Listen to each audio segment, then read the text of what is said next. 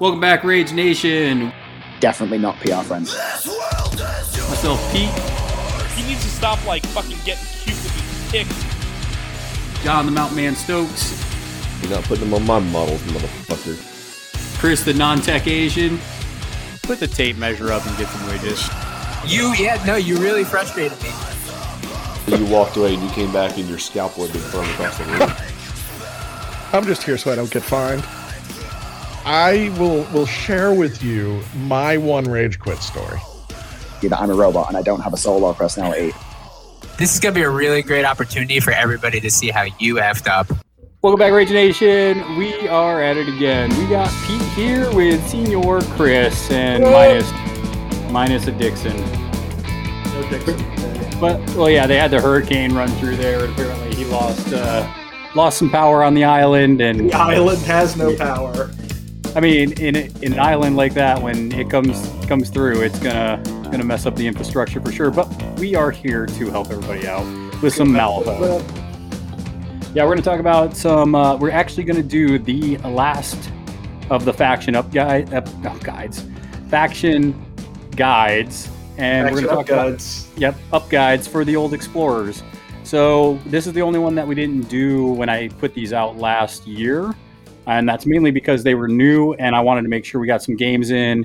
And now everything's been released pretty much. We've gotten a lot of games in. Yeah, we've gotten a lot of games in because Chris decided to pick them up and having a ball with them. I flexed into Explorers and they are now my favorite faction.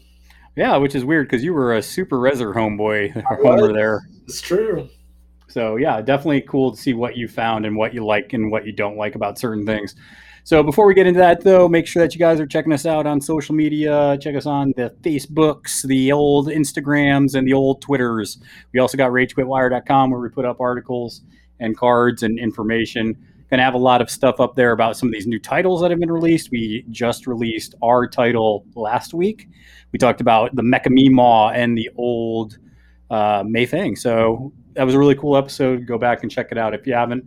We did a lot of cool just talking and bitching about those cards. I'm pretty sure everyone has listened to that by now. It has, and we appreciate it. There was a lot of people that listened in onto that one, and I'm sure we got some new listeners, and we're glad that you guys somewhat enjoy hearing us talk about stuff we don't know, but we talk about it anyways. So, and then finally, if you want to support us directly, you can check us out at patreon.com/RageQuitWire, where you can support us for as little as $1. And we need that money to keep this going. Yeah, so the cool thing is the next thing that is up on the chopping block just to make, because I've been having a real pain in the ass kind of experience editing this video for this battle report and trying to get out. And I just decided it's probably mostly just the program that I'm using that's crap. So I'm actually, the next thing on the chopping block is to buy a good either editing software or just buy editing software included on a new laptop. That's probably what I'm going to end up doing. But that'll mostly be on my money. We don't have nearly enough patrons to pull off getting a laptop. Yeah, I'll probably chip in a little bit for that too, because I love doing battle reports. For sure. Yeah, we got the setup. Now we just need the editing part of it. Yeah. So that's kind of next. We want to thank our patrons for helping us out. We got a couple new ones that signed up, and we appreciate what you guys do for us. Makes it worth doing the podcast because it helps alleviate some of the cost.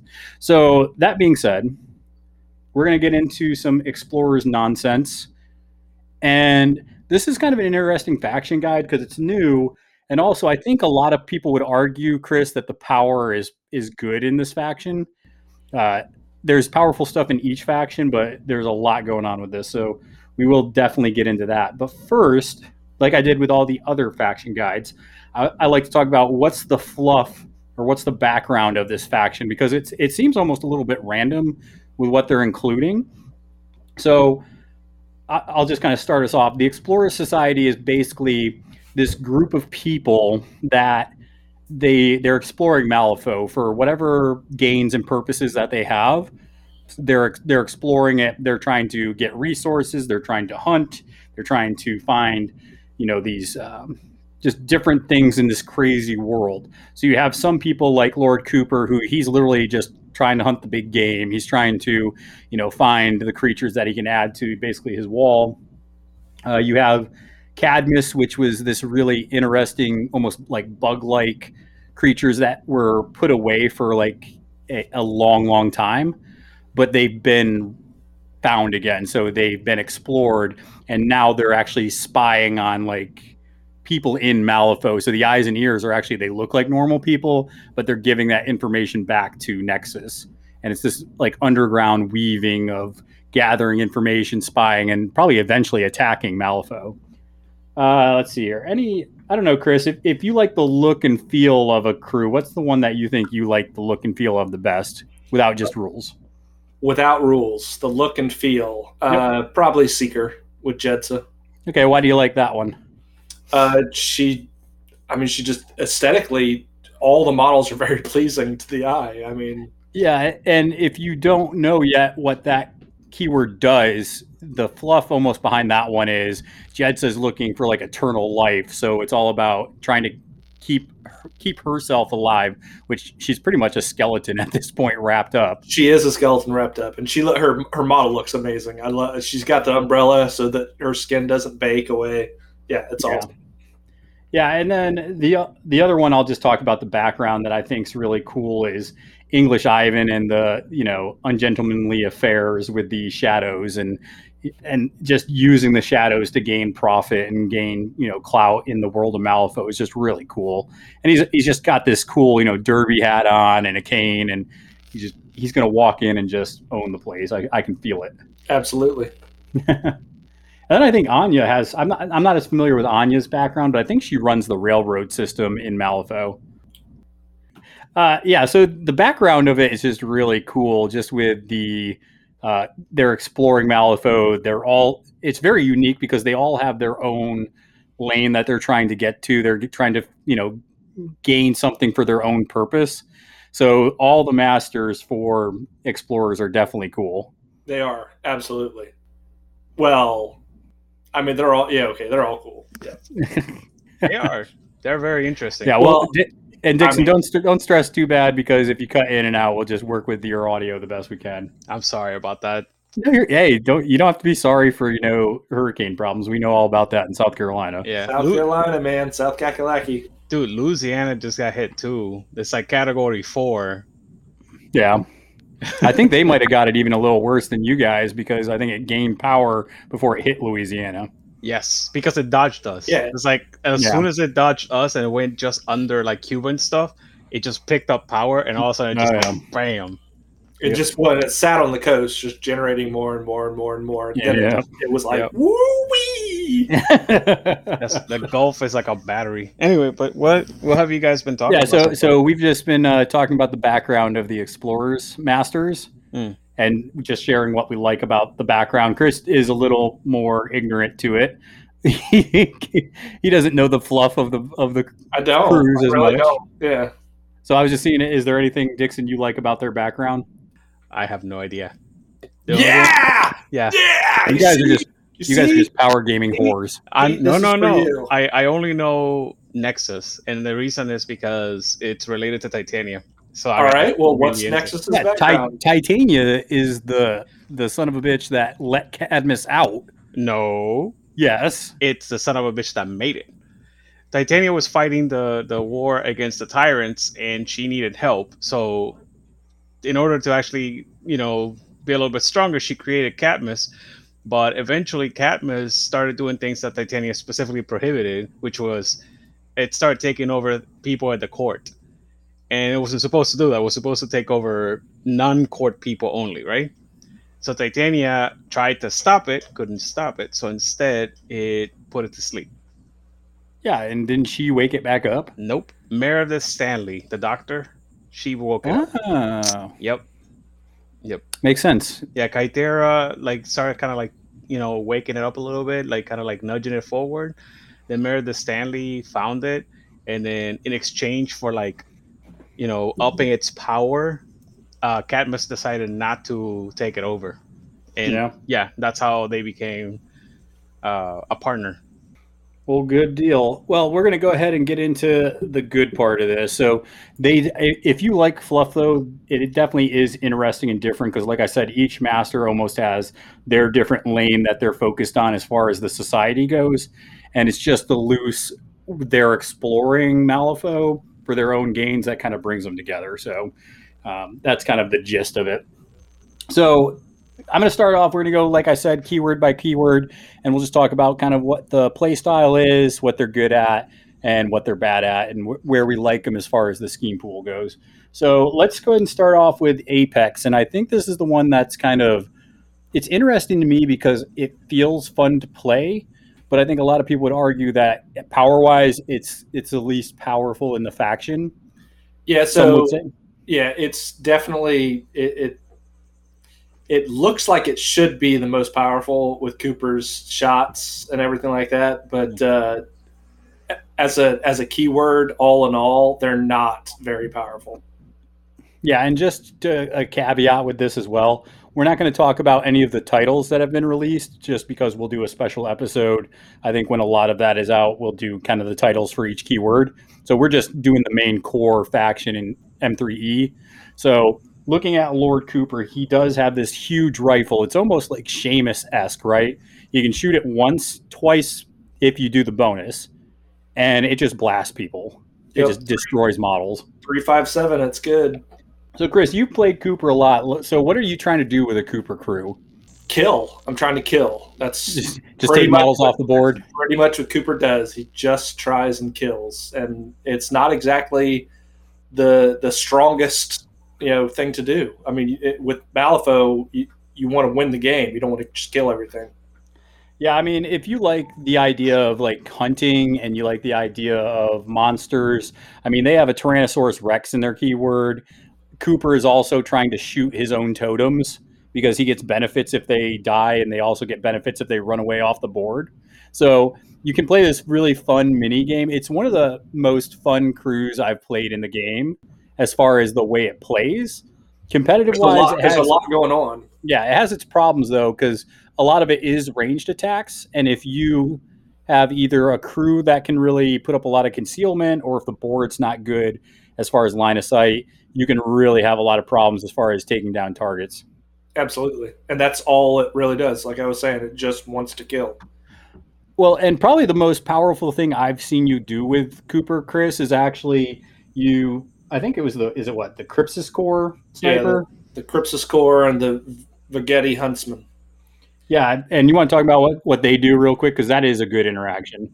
Yeah, great crew. Basically, the Crypsis Core emulates any type of terrain that's around him, and the Vegeta Huntsman puts out the pit trap markers. So keeping them together, throwing out a pit trap marker, walking up right next to it. The Crypsis Core has Beneath the Leaves. While he's within 3 inches of severe, hazardous, and or concealing, enemy models treat the area within 3 inches of him as that same terrain. So he puts out a bubble of just sweet goodness. Yeah, because the counter, and this is why I thought that is a good combo, so I actually think you found something with Cooper that works really well, is because the answer to Cooper was dive in on him and kill him, right? Or either tie him up so he can't shoot. Right. Well, if you go into him and start attacking and he's in hazardous, you're going to take a point of damage for everything you're doing in there. Yep, exactly. And it's enemy models treat the area. So, friendly models just do whatever they want. Yeah, that was a really cool little interaction that I know you found out with them when you were playing them. Yeah, absolutely. Dixon, what do you like about the keyword as far as what it does? They have a lot of combo potential. That's actually the main thing that I do like about them. For example, if you can somehow get them without hands, because there's multiple ways to actually get them to not have a head of cards, right? Towards the end of the game, the turn. The Vatagi Huntsman has set up the kill.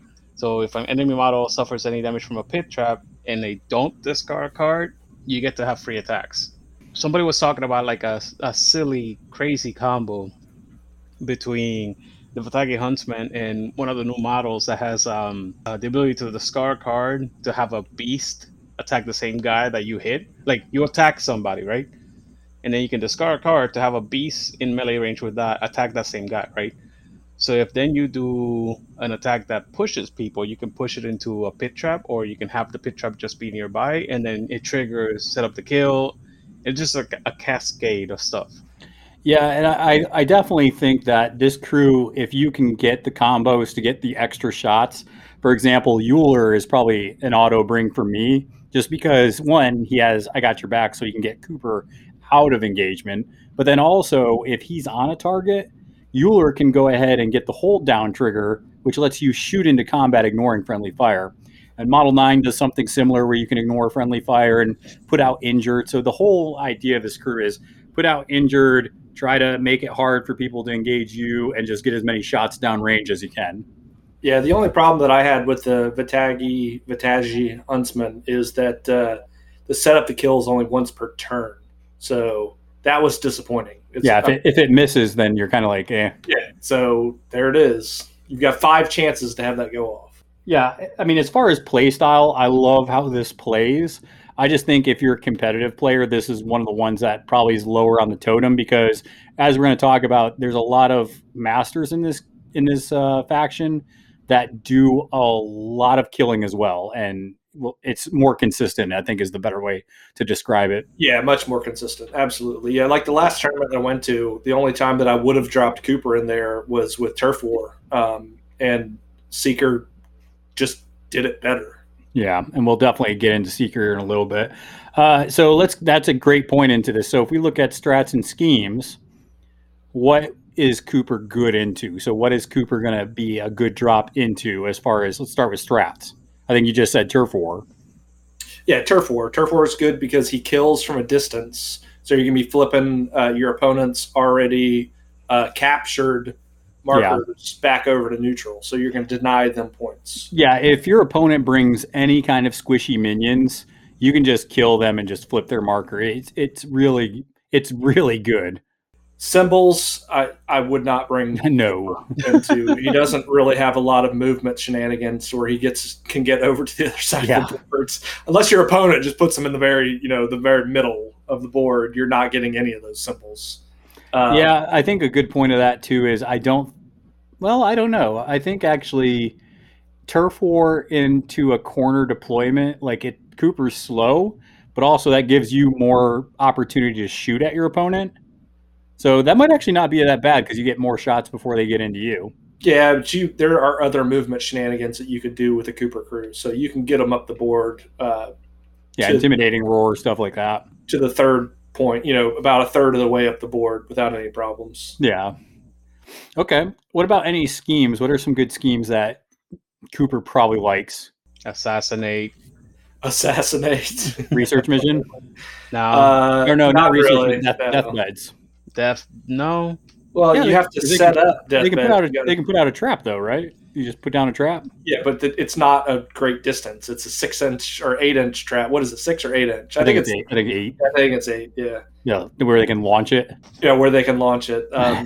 So you're looking at, maybe claim jump because you can get in the middle with that, the Krypsis Core or the Vataji Huntsman duo and just kind of hold the middle where it's a bubble of hazardous. Claim jump, assassinate. There's not a lot of claim jump and assassinate. There it is. There's not a lot of good choices with Cooper. You got Vendetta. You could do Vendetta. Yeah. No, you can. I mean, you got the dogs, Uller specifically. He can by your side after you have somebody down below. Yeah, that's true. Absolutely. You're right. Yeah.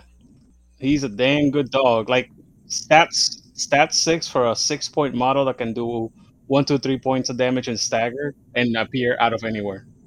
Yeah, and that's kind of one of the interesting things about him is I think when gaining grounds changes again, if they have a killy strategy, more killy than Turf War, because Turf War is killy, but you really don't have to. You don't have to.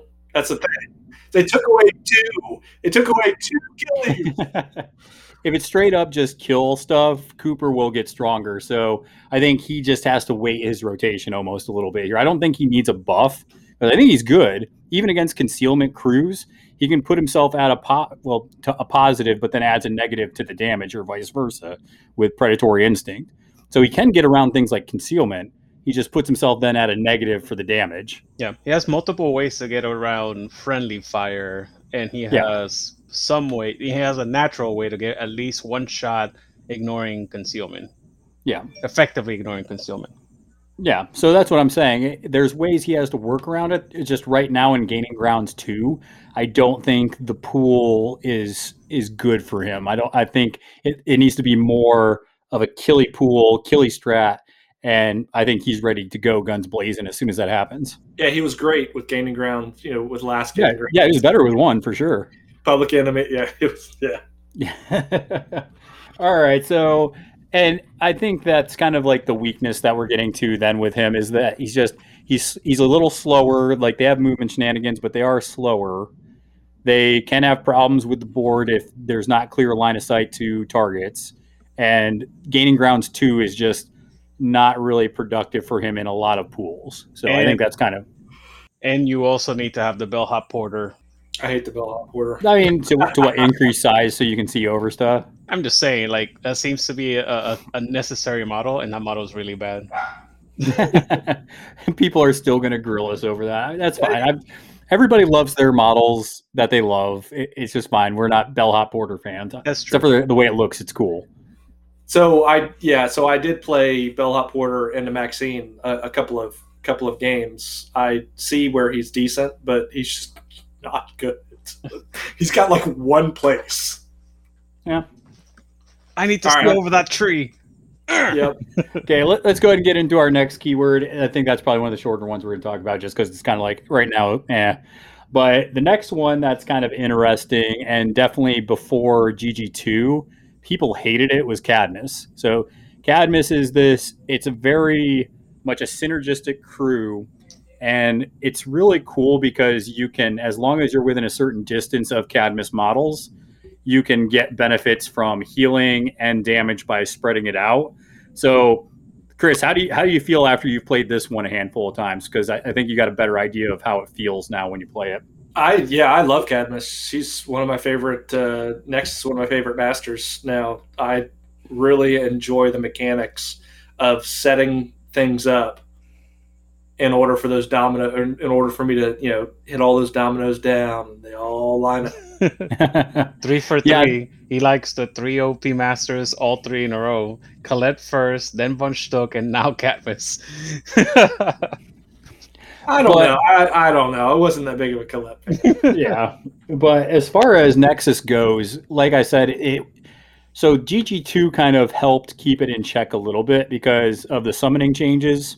So now when you summon something, they can't do the strat and they can scheme after 1 turn of summoning.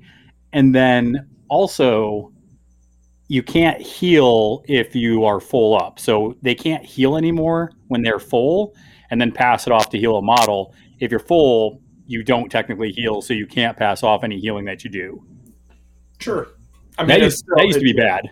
It did. But still, there are ways to get around that. I mean, Nexus just floods the board with models. Yeah, it does get pretty ridiculous. I think the game Chris and I played, there was 1 turn I had like 7 pass tokens, and I had like 9 models in my crew. So it wasn't even I was down that much. Jesus. He had Ma. Don't let him exaggerate. I did get a Ram to get Ma. 2 on my, by myself, but still. I did give him 5. I mean, I just got 2 by myself. Jeez. So what do you like in this crew, Chris? What's something where you're like, I'm starting to really like how this operates? Well, I like the synergistic, the synergistic necessity of having all those different models. I love that. I love having to think your turn through. I don't like mindless turns like McMorning used to be and stuff like that. I love having to think about it, and I like the superior game of chess. Yeah, and it's interesting too because they have this mechanic called parasite tokens, and so this can't be removed. Once it's on you, it's on you. And basically, it treats them as a Cadmus model. So if you take damage, and I think it's 4 inches away, or is it? Yeah, it's 4. Yeah, it's 4 inches. You can take 1 point of damage that you take and give it to that model, that activation. So once per activation, I'm taking damage, but I'm going to give it to that model. Yeah, and it's if you put another parasite token on, it's 2 irreducible damage. Yeah, that's fun. Which is great. Yeah, great way. I was also gonna say, if you heal those models with the parasite token, you can also pass 1. Yeah, you can pass the healing. Yep. It's super dumb because I got regen 1. You never get that 1. You never Yeah, because get- they're like, thanks, you're going to heal my model. Yeah, Thank exactly. you. I appreciate that. It's like, oh, Yeah, it's good. For And sure. there's a lot of models that can put out web markers and ski markers, which is what Nexus wants. So I mean, you just keep putting them out. Pete Yeah, no- even took away 2 of my web markers the last game we played, and I'm just like, I gotta. Yeah, I gotta well, do web extra work. markers. I would say web markers are used to summon your models. You use them to place models, and yeah, they're just good. So that was the crazy thing is, I think I ended up winning the game against Cadmus with Maw, but that's because I brought Gluttony to remove 2 of your web markers, which just set you back that entire turn. It did. And then you're like, okay, now I have to go get that model so that doesn't happen again. Exactly. And I did. I mean, Gluttony was seriously hurting. I'm surprised you don't use the whatchamacallit, the avatar, the emissary. I do. I just wanted to. I liked Gluttony in there just because I can put out 4 damage and get rid of markers. Yeah. Whereas, and I can do that at range. At a Whereas 10-inch range, the emissary it's has to stupid. go in there and ends up getting a parasite token, and then they just swarm on them. Okay, you definitely don't like that. I got that. Well, because Dixon, you didn't see the game, but I basically ended up just using Maw it was break the line. So I basically used Maw to go around Cadmus to go score my points. And my goal was to just not interact with Cadmus as much as possible and just go get, and I ended up getting like 6 or 7 points out of it, whatever we ended up with, Chris. But that's the thing is once you get into Cadmus, it can get really nasty really quick, especially if they get one of those parasite tokens on you. It's just, it gets miserable. Absolutely, it does. So if you like not having friends, you too can play Cadmus. Yeah, Cadmus is fun. I'm enjoying Cadmus thoroughly. It is a very synergistic crew that plays well with all of the other models in its keyword. And you have extra points to be able to take versatile models. Like I've taken Tannenbaum a couple of times. I've taken Winston a couple of times. The Alpinist and the Effigy. Yeah, and they're definitely interesting because they are, especially the Archivist is drawing you a bunch of cards. You are moving your models around, and Nexus even gets this weird activation at the end. She double activates essentially, but it's different. So, Chris, can you talk us through what is the second activation? So, Nexus is summoning models during basically her first activation and moving models around. What is she doing during that mini activation at the end of the turn? So at the mini activation at the end of the turn, she's just getting a little bit of extra move. So you could do non-bonus general actions unless you get certain suits, which she can ping herself for a point of damage to gain certain suits. But Ram lets you do a melee attack. I forget what the other 2 suits are, but one of them lets you interact. I would say the better one is you can interact with models that are insignificant. Yeah, exactly. So you were going to use that, except for you just didn't get it off, but you were going to use it to have an eyes and ears flip it over, right? The breakthrough. Yep. So it's just so useful. Around. Yeah, absolutely. It would have been, so I would have flipped it to the other eyes and ears and then flipped it over to the other side, which would have gained me research mission and scoring the point. But obviously I didn't have any cards, so it wasn't great. It didn't work. Sad face. No. So yeah, that's interesting as well. Summoning a bunch of models. I love how you're always going to see Meredith in there because she can turn an eyes and ears into a Berserker Husk, which is 10 times better than a damn eyes and ears. Really good. Yeah, Berserker Husks are really good. Yeah, they're just a cheap beater that just goes in there and can kill stuff. Yeah, they're ruthless. You can't declare any resistance triggers off of when you're engaging them. Yeah, they're really good. And what does she turn it with? Like, it's just a wet marker, or does she have? It's a web marker within 4, and she has to be within 4 of an eyes and ears. That just happens, right? Yep. That's crazy. Yeah, at the beginning of her turn, it's not it's not an action. It's not an AP point. There's a fungus among us. Yeah, a fungus among us. She has to be within 4 inches of the eyes and ears, and the 4 inches of the web marker, and she could change it. It's good. Yeah, and it's replaced, so it's and then it heals 3. So the eyes and ears starts with 3, heal at 3. So the Berserker Husk is 6, 6 health. Out of what, 8, if I remember right? Out of 8. Yeah, they're definitely good. That's for sure. Yeah, absolutely. And then when they take damage, they have a defense trigger, which it's auto built in that they get to move 4 inches towards the model that damaged them. But they're only movement 4 and defense 4. I mean, they can't be good, right? It doesn't matter. Yeah, it doesn't matter. They're Yeah, so good. Yeah, I think you see Cadmus, and you either got to be like using a scalpel and being very surgical with your actions to get the important stuff, or you just need to ignore it as much as possible and just go around and get your points that way.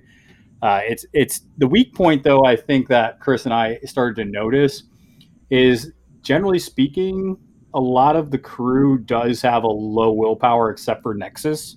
Yeah. So you can manipulate them that way. Yeah, which is what he did with Gluttony. He, attacked me against the Night Silk Creeper's willpower, which then pushed the Night Silk Creeper. Yeah. So what strats do you like Cadmus into, Chris? I know you haven't gotten a ton of games in, but which ones have you been like, okay, they're pretty good into this one?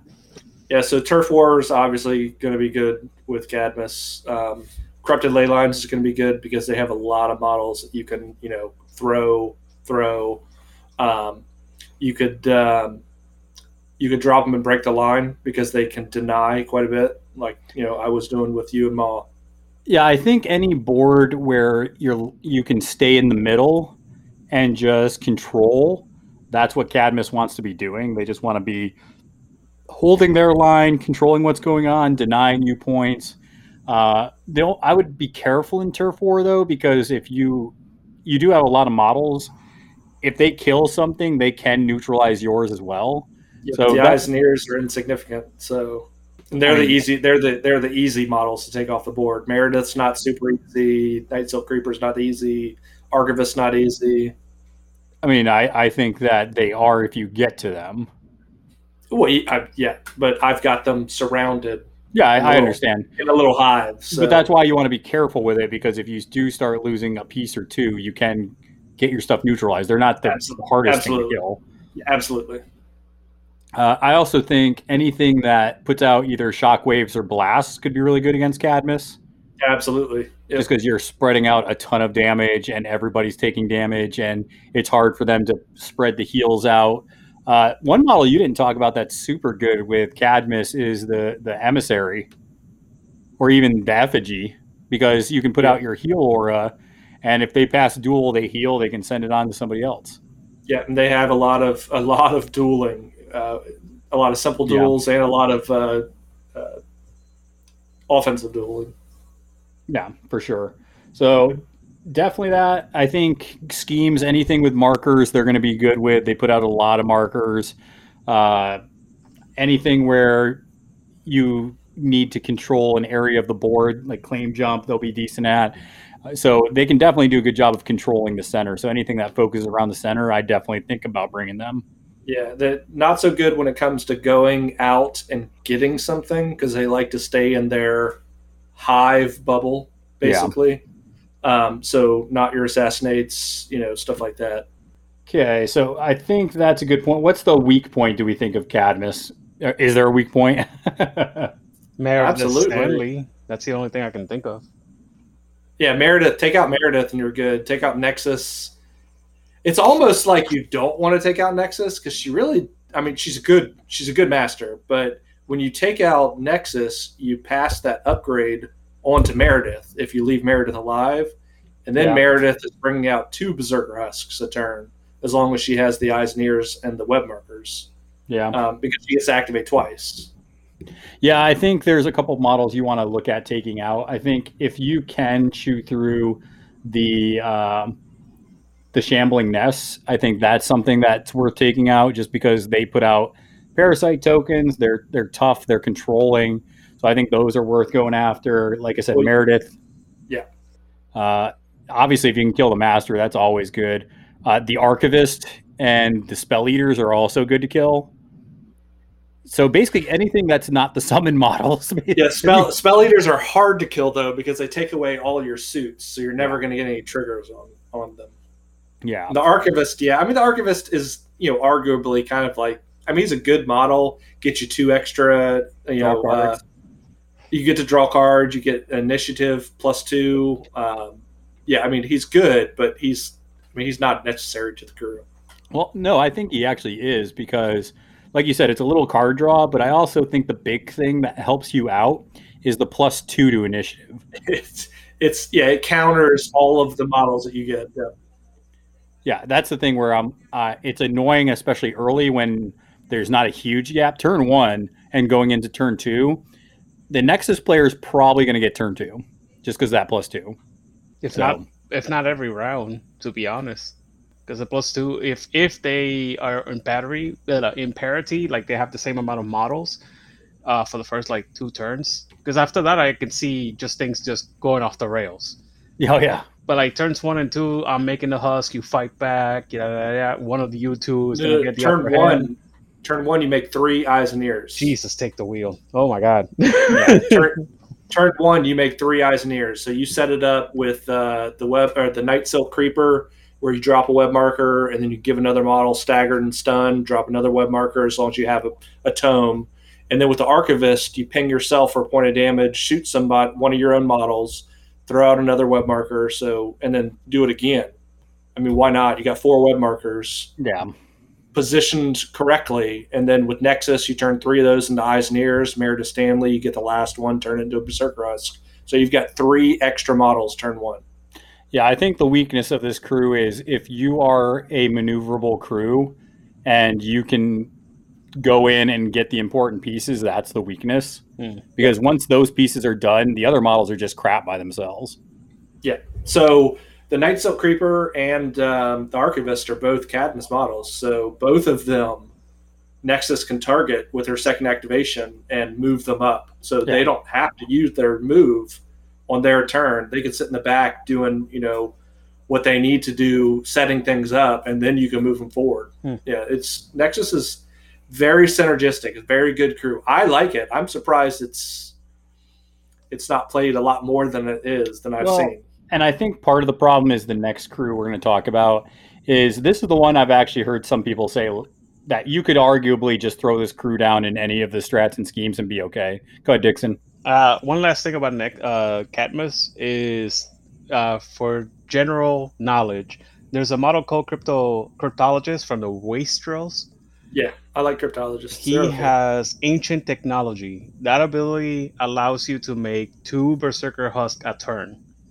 So you can just... Oh, yeah, I forgot about that. That's a good point. Yeah, right. God damn it, Dixon. I didn't even think about that. Hey, man, people have to be ready about it. You have to know about it. Yeah, because somebody's going to drop it on you. But yeah, Cryptologies, they use Ancient Technology and they make it so that Meredith Stanley basically gets a second activation. She doesn't have to wait until Nexus dies to make 2 Berserker Husks. No, it's Antique Timepiece. It's their bonus. It's not Ancient Technology. Ancient Technology is one where they can decide not to do it. But you're absolutely right. I didn't even think about it. And it's funny because I knew the Cryptologist. I hate you and so much. I remember thinking about that. But yeah, that's 2 Berserker Husks. That's good. Look, my life. You're gonna be all right. You're gonna be all right. I just get to be the whipping boy.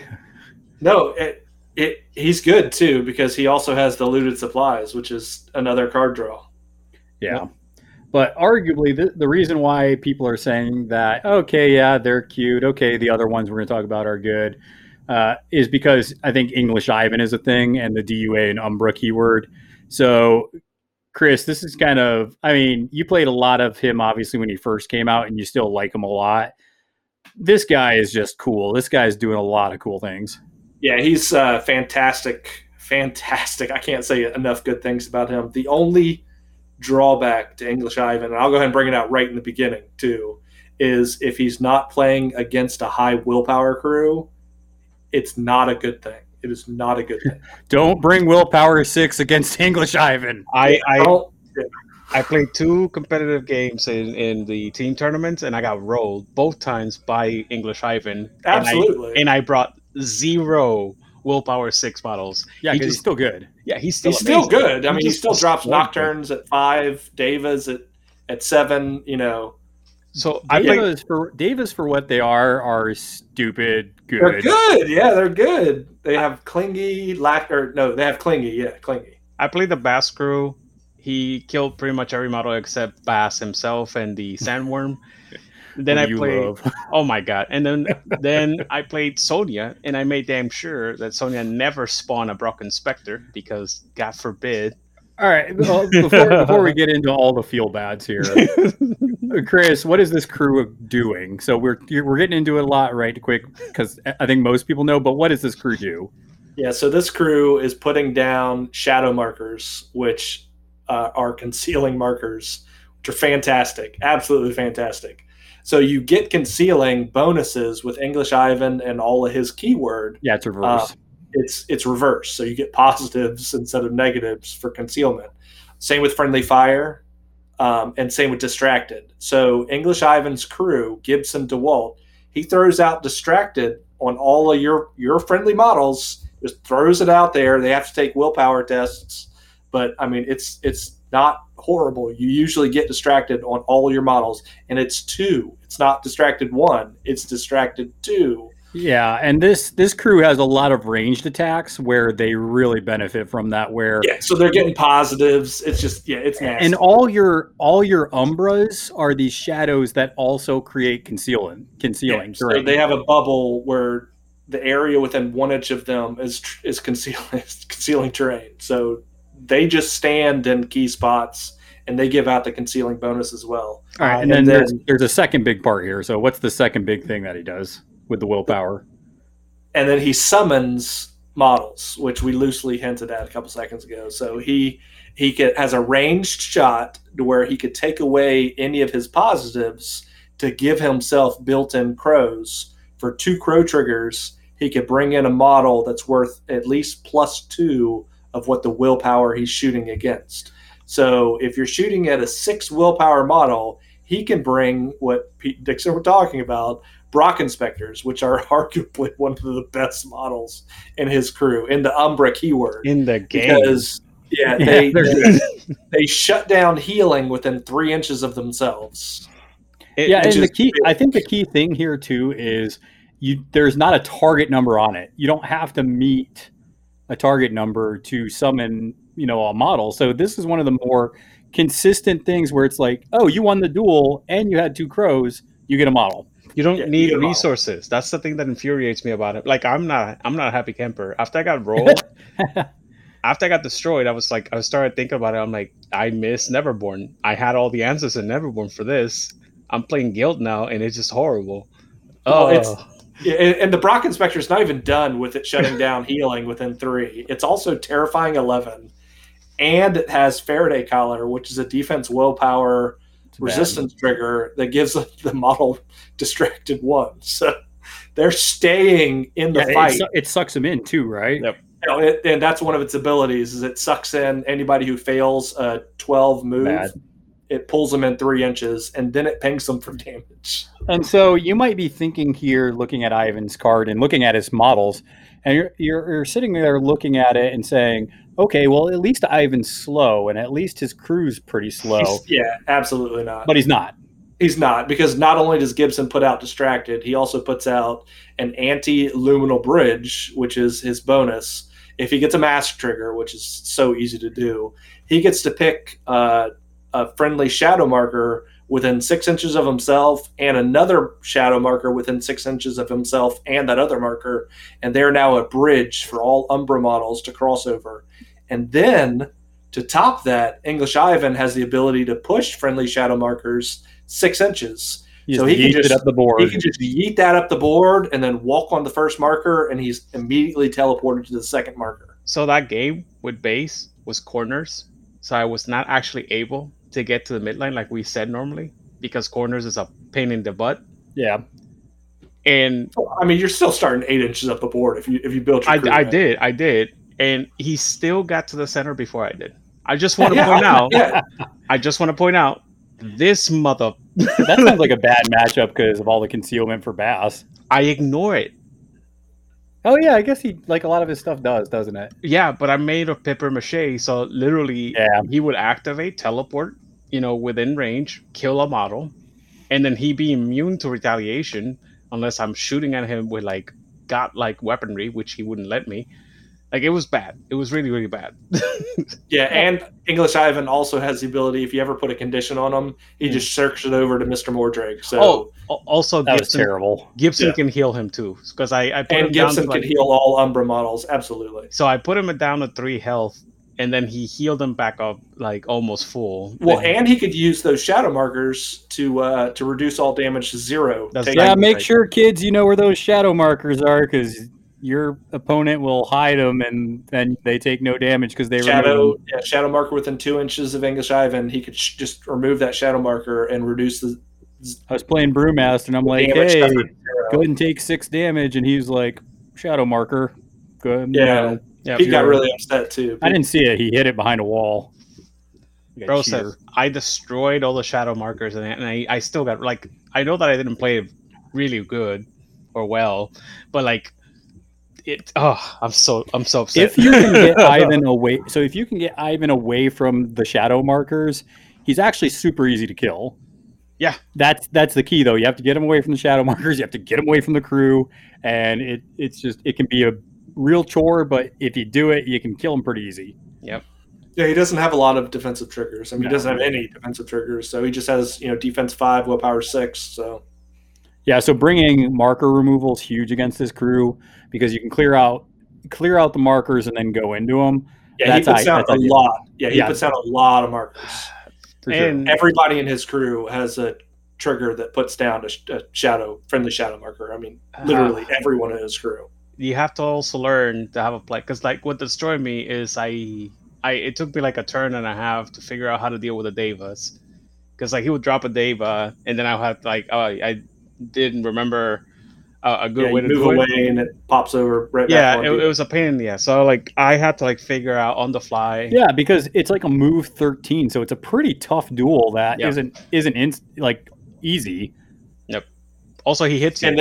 And then when he places, he gets a free swing at you. Yeah. Oh, it's so bad. Yeah, why not? Made to kill. Whenever this model's placed, it may take a melee action. Yeah, I'm not a fan of English Ivan. So I know we're not fans of him. The crew's cool, but Dixon, what strats do you think he's really good into? Symbols, break the line. I don't know about Turf War because you can kill the shadow monsters fairly easily once you get the hang of it. Like I said, it's like you have to figure out how to kill it, but then once you figure it out, it's actually not that hard. Yeah, I think symbols, corrupted ley lines, can be pretty easy.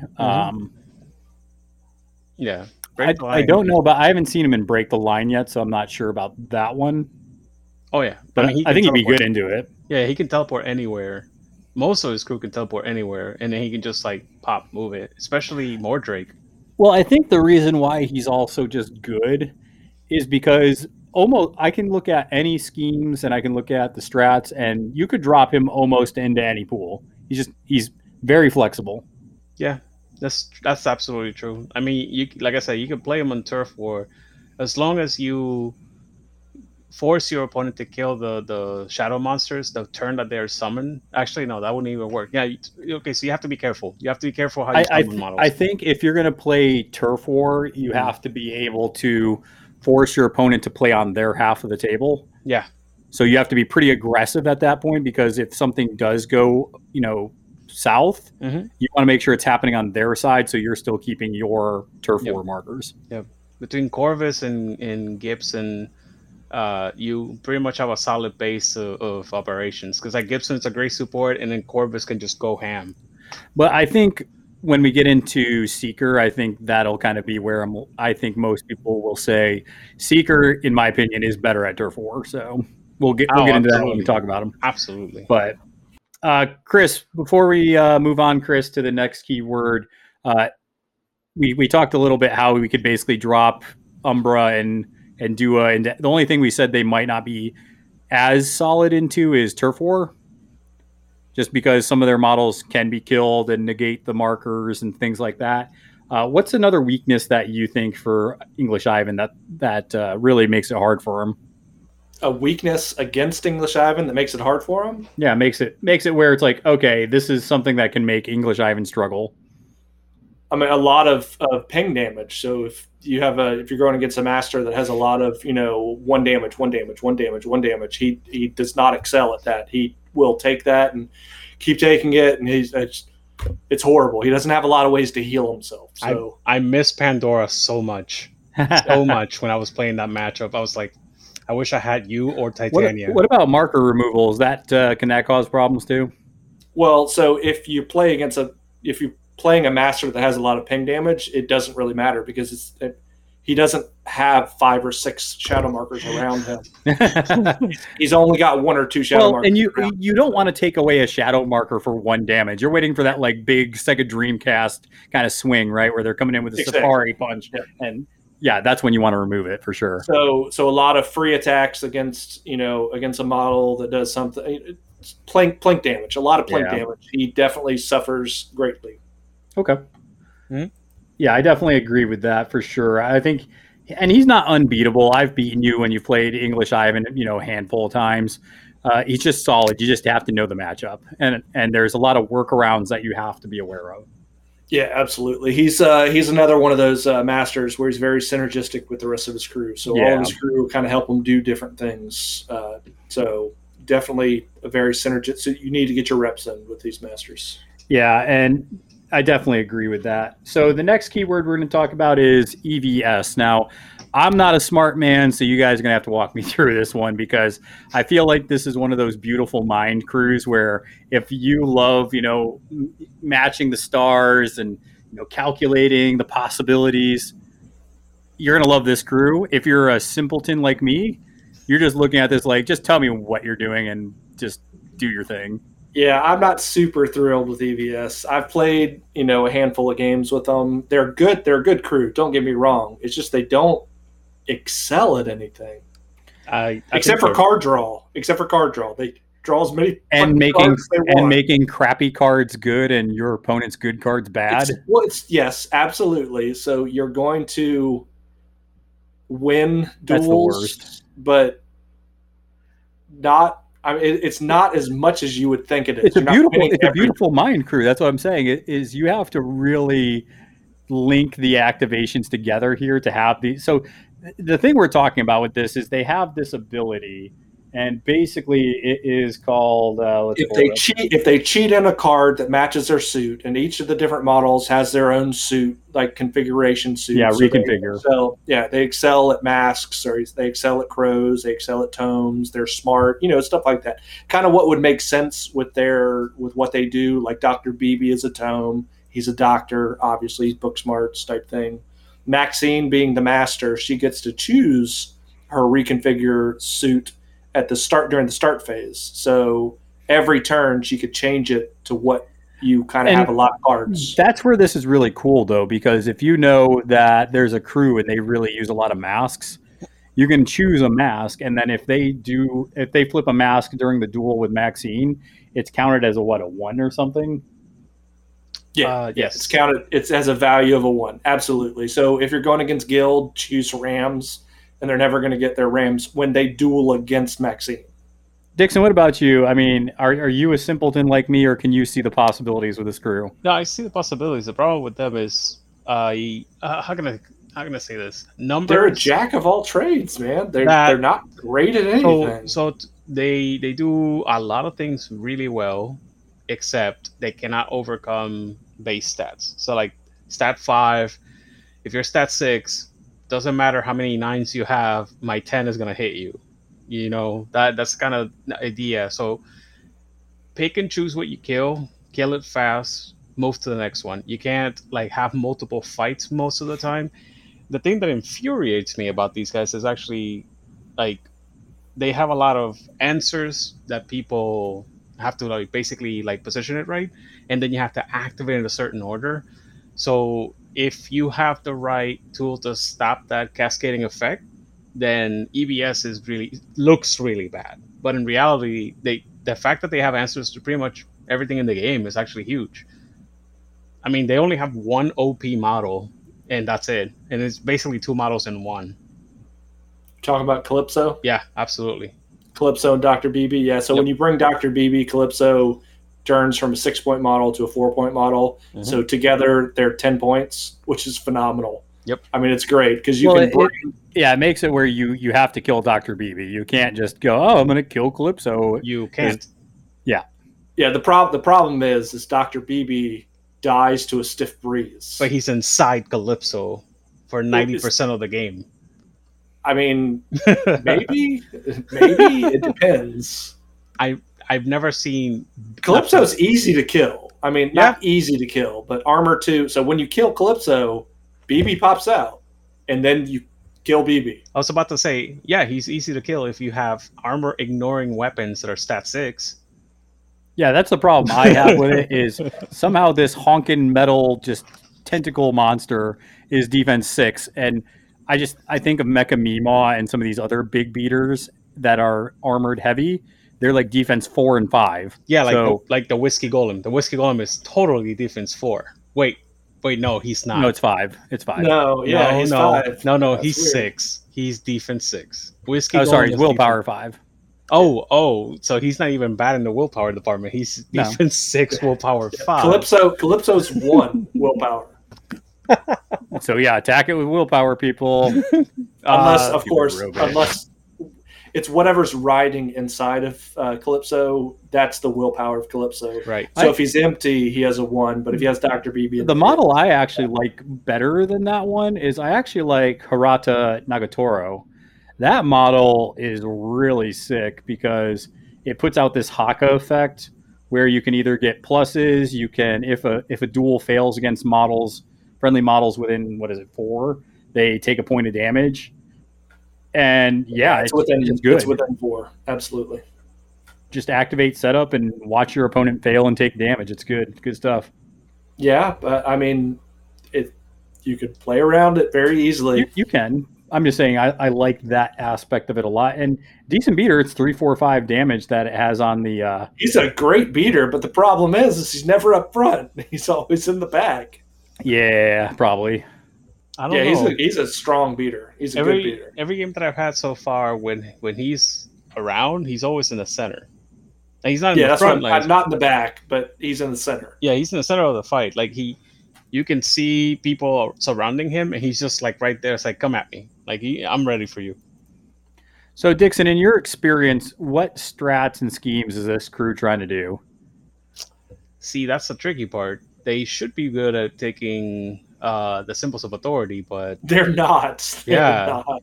I think the best one I've seen them played in, as far as when I played against them against Chris, is probably Corrupted Ley Lines.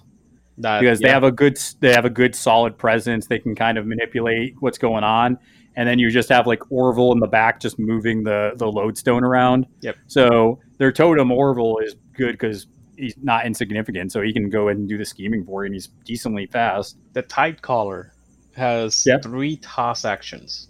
That's insane. Yeah. Yeah, but other than that, he's not any good. He dies again to a stiff breeze. He's armor You would 1. think you would think that he'd be tough. He's not. He is not tough. It was pretty cute though to see Chris bring the bellhop porter to make the size of the Tide Caller bigger, so he could toss Calypso up the board. Yeah. That was pretty funny. That's It hilarious. was good. Yeah. It worked.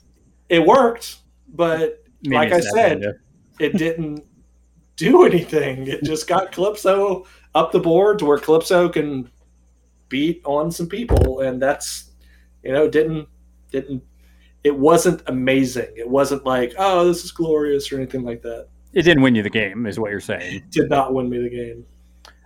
Yeah, so I think Corrupted Ley Lines is probably where I see this crew probably having most of what's going on. I think any of the positional schemes, like probably claim jump, they're okay into. Yep. Maybe outflank, you can probably do okay there. Not so much because their pieces don't have a lot of survivability by themselves. Yeah. They Bait and switch, maybe. I don't know. I can see bait and switch. I definitely could see bait and switch. Yeah, I think positional schemes like that is probably where you want them. Yeah. Also, the there's a model called the Machinist. The Machinist model, I highly recommend it for a lot of matchups. You should definitely take a read of his front abilities. Oh no, Machinist is awesome. That's- Machinist is He's only got 3 abilities or something like that. That's Let me it. Go back to Yeah. Deep Discovery, but Eye of the Hurricane. That's the big thing. That is the big thing. Friendly models within 3 may ignore the aura effects of enemy models. That's so you dumb. bring them into Pandora, and Candy and Pandora right there. It's Candy, right? Candy's the one who also has the other aura. Yeah, but you can also see other models that are not just that, like the Emissary for the Neverborn, the same thing. He has Grasp. You ignore that. The Jackdaws, Hanged, where you can't. They have that 6-inch what's bubble. the Jakuna? The Crossroads, Jakuna. Yeah, absolutely. the Crossroads abilities, every single one of them, you ignore it. Yeah, but the problem is they're only 5 health, and they don't have any defensive Danger, ability. Will Robinson. I'm in danger. I mean, they're 5-point models. You hide them behind your master and just say, just keep that aura on me. Yeah, Yeah, it's true. Yeah. Yeah, I think the weakness with this crew is if you are especially a new player, this crew looks super cool. Mhm. You don't want to play it. It's going to be. They're extremely complicated. Dixon, this reminds me of when Guild Ball started putting a crap ton of stuff on the card, and you had to read, for an hour the card because there were so many paragraphs on the new masters and stuff and captains. I remember season 2. What's his face? Midas. He had a legendary ability that we had to go to judge rulings every single time because nobody would believe it. So it's just like you read the thing, and you're like, I don't get it. Here's an example, right? So this is why if you're a new player, and even if you're not, I had to reread this like 10 times. So if you just look at the Tide Caller's backside, he has a bonus action that's called Heavy Torrent. So this is 10-inch gun. Right. All right. This model may take the toss action against the target, ignoring range, which gains a TN of 10 plus the size of that target. When resolving that action, reduce the distance the target would be pushed by an amount equal to the distance between this model and the target. And then I have to go up and read what toss does, which I'm not going to do. But that's what I'm saying. There's so many of these abilities where you just have to look at this card, then look at that ability, then go to that one. And how does this work? I don't know. I'm too dumb for this crew. Yeah, and you always have to keep in mind everyone's reconfigure abilities. That's the one where if you're an opponent facing against EDS, that's the worst because you flip and then they cheat and you cheat back and you're like, aha, I'm winning now. Well, if they have their reconfigure, you might not be because it's not maybe a 3, but instead it's like counts as what, a 9? It's a 9, yeah, exactly. I say that the Deep Discovery is significantly more annoying. Yeah, for Deep sure. Deep Discovery is good too. Whenever you would discard a card, draw a card instead, or something like that. No, that's the one where like I'm going to cheat, right? And I can discard a card to cheat with the You top get card the of your you get the opponent. opponents. Yeah, So, like, exactly. I read Joker on the fence. Oh, okay, that's cool. I will also read Joker. Thank you very much. I thought it was non-Joker. If I remember correctly, it didn't have that. Yeah, no, it they is. Discard. Oh yeah, It non-Joker. is. You're right. Okay, so Suck it, turds. that's fine. 13. Let's say at 13. 13. Yeah, I'll take a 13. I'll take a 13. I was like, oh, we flip Well, again. and so it also counts as you cheating Fate. So you can look at their masks or at their suits, and you could be like, oh, well, they have a crow. I'm a crow suit. It's a 3. I'll just use that. Now I have a 9. Yeah, that's where it's good. It's so Yeah, annoying. so I would just say this crew, if you like it, that's great. Hopefully you're smarter than Pete and you can figure it out. Yeah, it was definitely trying my brain, my consciousness, and I like complicated stuff like this. So Yeah. I mean, the best that I can see is a combination between Nagatoro and Calypso, and they're supposed to be your tanks, while the rest of the crew just does work.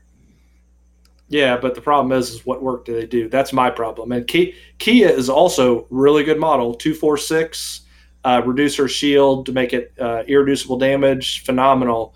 The only problem is she doesn't get anywhere quickly, and you want to keep her next to all your other models because she has an ability to where if you would draw a card, you can instead draw any number of your reconfigure ability suit 5 and below, so you can fill your hand right back up with 4 crows.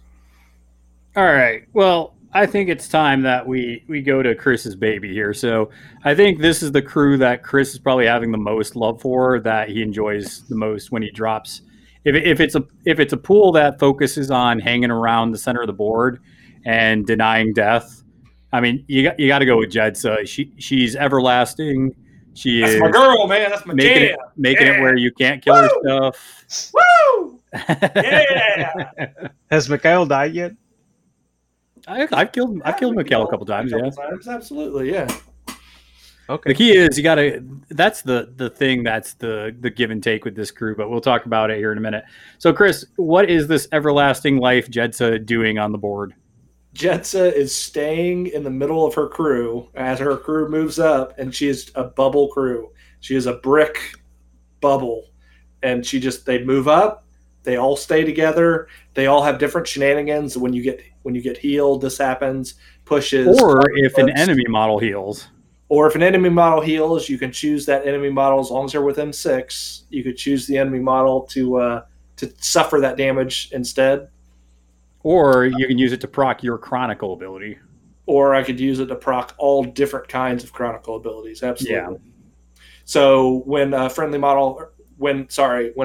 model heals within 6 of a model with Chronicle, you get to do different things. So Austere and Twiggy, you get to look at the top card of the Fate deck, and is that the one where you get to look at the top card of the Fate deck, and then I believe so.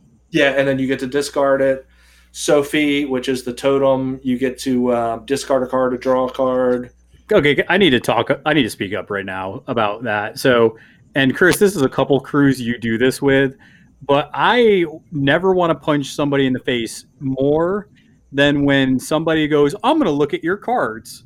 Yeah, I'm going to have you discard that one, or I'm going to have you keep that one. I just want to be like, don't touch my fucking shit. Stop looking at my cards. Stop messing with my deck. Yeah, absolutely. Which is good. Don't touch my stuff. Yeah, don't touch my stuff. My stuff, nerd. My stuff. And I think the other big part with Jedsa is the reason why she's a super hard bubble crew is because she is able to manipulate these life tokens. So she starts with 2. Yeah, she starts with 2. You get another one from, I think, Sophie. Sophie's, Camp by Candlelight with a ram trigger that's auto built into it, so you only need a 6. And then when something dies, you also get one. And then when anything dies around her, you get one as well. So, Chris, what do these life tokens do? It's pretty dumb. Life tokens heal a model when it dies. So it's like, oh, good, I killed this model. Oh, no, it healed twice because he used it. No, it does heal, yes, absolutely. So the key with this, though, is the model has to be within 6 of Jedsa. So if you have a model that you can pull out with either a lure, or you can like maybe toss them, or you can, up we go, throw them to get them out of the 6-inch bubble, then kill it. That's what you need to do. It's tough sometimes because when you go in, sometimes you don't get out of that crew. Absolutely. Chris, so how did they make you pay when they try to come into the bubble and deal with your problems? Well, you have 3 beaters that are almost auto includes with Jetsa's crew, so they just kind of kick your butt. So who are those beaters? You've got Mikhail or Michael, depending on who you are and how you want to pronounce it. He is a phenomenal beater. 6 defense, 5 willpower. He is slow, but his Chronicle ability is when a model heals, he gets to place and base contact with it.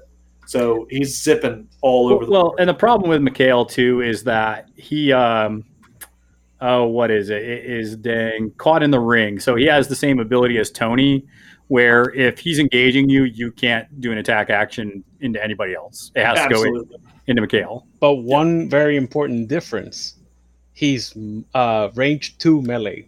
Yeah, he's range 2 and melee. And she's only a 1. Yeah. So it's really good. Yeah, it's really good. He also has the ability where when he would take an action outside of its activation, he could choose not to do it. So obeys aren't going to work into him, stuff like that. Yeah, it's really good. It's so dumb. And he has an auto proc heal on his weapon. So when he hits you, he could heal a model within 4 inches of the hit model 1, and then he could place into base contact. So he could literally skip through your lines to get to wherever he wants. Yeah, it's good, and it's a stat 6. It's 3, 4, 5 damage. It can have a blast on it, so it's not a blast to play against. But what's the there's another big beater that definitely a lot of people are always going to bring. Well, the Grave Goo is phenomenal. He is a great model. A lot of people are very scared of him because of some of his abilities. He can bury you, and then you have to pass a TN duel to unbury into base contact with the Grave Goo. And the Grave Goo's healing ability is when another model heals within 6, enemy models get poison 1 if they're base to base. I also think the problem with this model too is that it's not super scary damage all the time, but also it can put out hazardous terrain because it can copy terrain essentially around it. Absolutely. And then it also, it's slippery, so you have to be base to base. You have to be base attack it. Or even engage it, I've learned. We played that one game, and I thought I was locking it down, and you're like, no, you have to be base to base to engage me. You have to be base to base to be engagement. Suck a dick. Absolutely. So pissed off. Yeah, the Grave Goo is phenomenal. He's not a super hard beater either. It's 2-3-6, so it's not, phenomenal. But his engulf, what you do is you move him through terrain throughout, your pushes and pulls with the lamplighter, stuff like that. And he gets a shield for every single time he goes through. He comes into base contact. And the crow trigger. Oh, and he has, which is built-in crow trigger. So his engulf, which is the berry trigger, the consume upgrade, is you immediately increase the duel's total by his shield. So I've had 5 shield on him before, and it's a stat 10 now. I try to beat that. I think the most pissed off I've been in a while was when the Grave Goo came in, engulfed the model, and then brought it back to your crew. Yeah. I was so pissed off, and I'm just sitting there like, when I unbury from the stupid model, I'm going to be in the middle of this nonsense. Yeah, you got base to base with the Grave Goo, so he comes right back to wherever the Grave Goo is. So bad. And then the last beater, which is a phenomenal model, the Damned. I mean, he's a great model. He gets a leap that has the automass built into it, so it's he just needs a 6, and then he has I think it's 2-4-6. Let me look. Yeah, 2-4-6, and he pushes. Yeah. And he pushes. And he pushes. Yeah, pushes 2 inches. Jesus. Yeah, it's good. And he also has Breath of Frost with a tome trigger. Instead of dropping blast markers, he gets to drop ice pillars. Yeah, and I thought the interesting thing about him, though, is you do have to be careful with the Damned because of the leap. He tends to get out away from the crew a little bit. Yeah, the Damned is a very easy model to kill. He is easy to kill. He's hard to wound, like most of the crew, but that only saves him so much. Yeah, it only saves you so much, absolutely. He doesn't have a lot of heal. I mean, he does. If he kills a model, then he could heal himself too. It's any friendly or any model within 2 he could heal. I believe it's any model within 2. Yeah, any one friendly model within Aura 2 can heal too. But he's got to kill a model, and All right, Dixon, I need you to solve an argument for us. Okay, so these stupid lamplighters can put out these stupid lamp markers, right? If you have 2 lamps that are on, because you turn them on and once per activation you can get a positive. So can he get a positive for 1 duel off of 1 and then get a positive off of another marker on another attack? If I remember correctly, you can only get 1 positive because 1 model can only get 1 aura effect per. Sure, makes sense. So, that's the way we've been playing it. Unless a judge out there is listening in that can tell me otherwise and show me where. I was saying that's how it should be because they're different lamp markers. No, that's as per the rules. A model can only be affected by an aura, like by an instance of an aura once. Yeah, but what Chris is arguing is that it says once per activation, you can do it from this one, and then the next one you can do it off the other one. It's not like you're benefiting from the aura in the same action. No, yeah, you can do it that way. Because you can just choose, okay, I'll take this one now, and then I'll take this other one. Yeah, so he's not getting a double positive for 1 action, but he can use this one once per activation and then use the other one for the next action. Yes. Yeah, so Chris, that's actually kind of what your argument was, which is stupid, but I will accept the premise. I'll take it. Yeah. It's only... Yeah, because I very frequently have multiple lit markers in the middle of my crew, so At least two.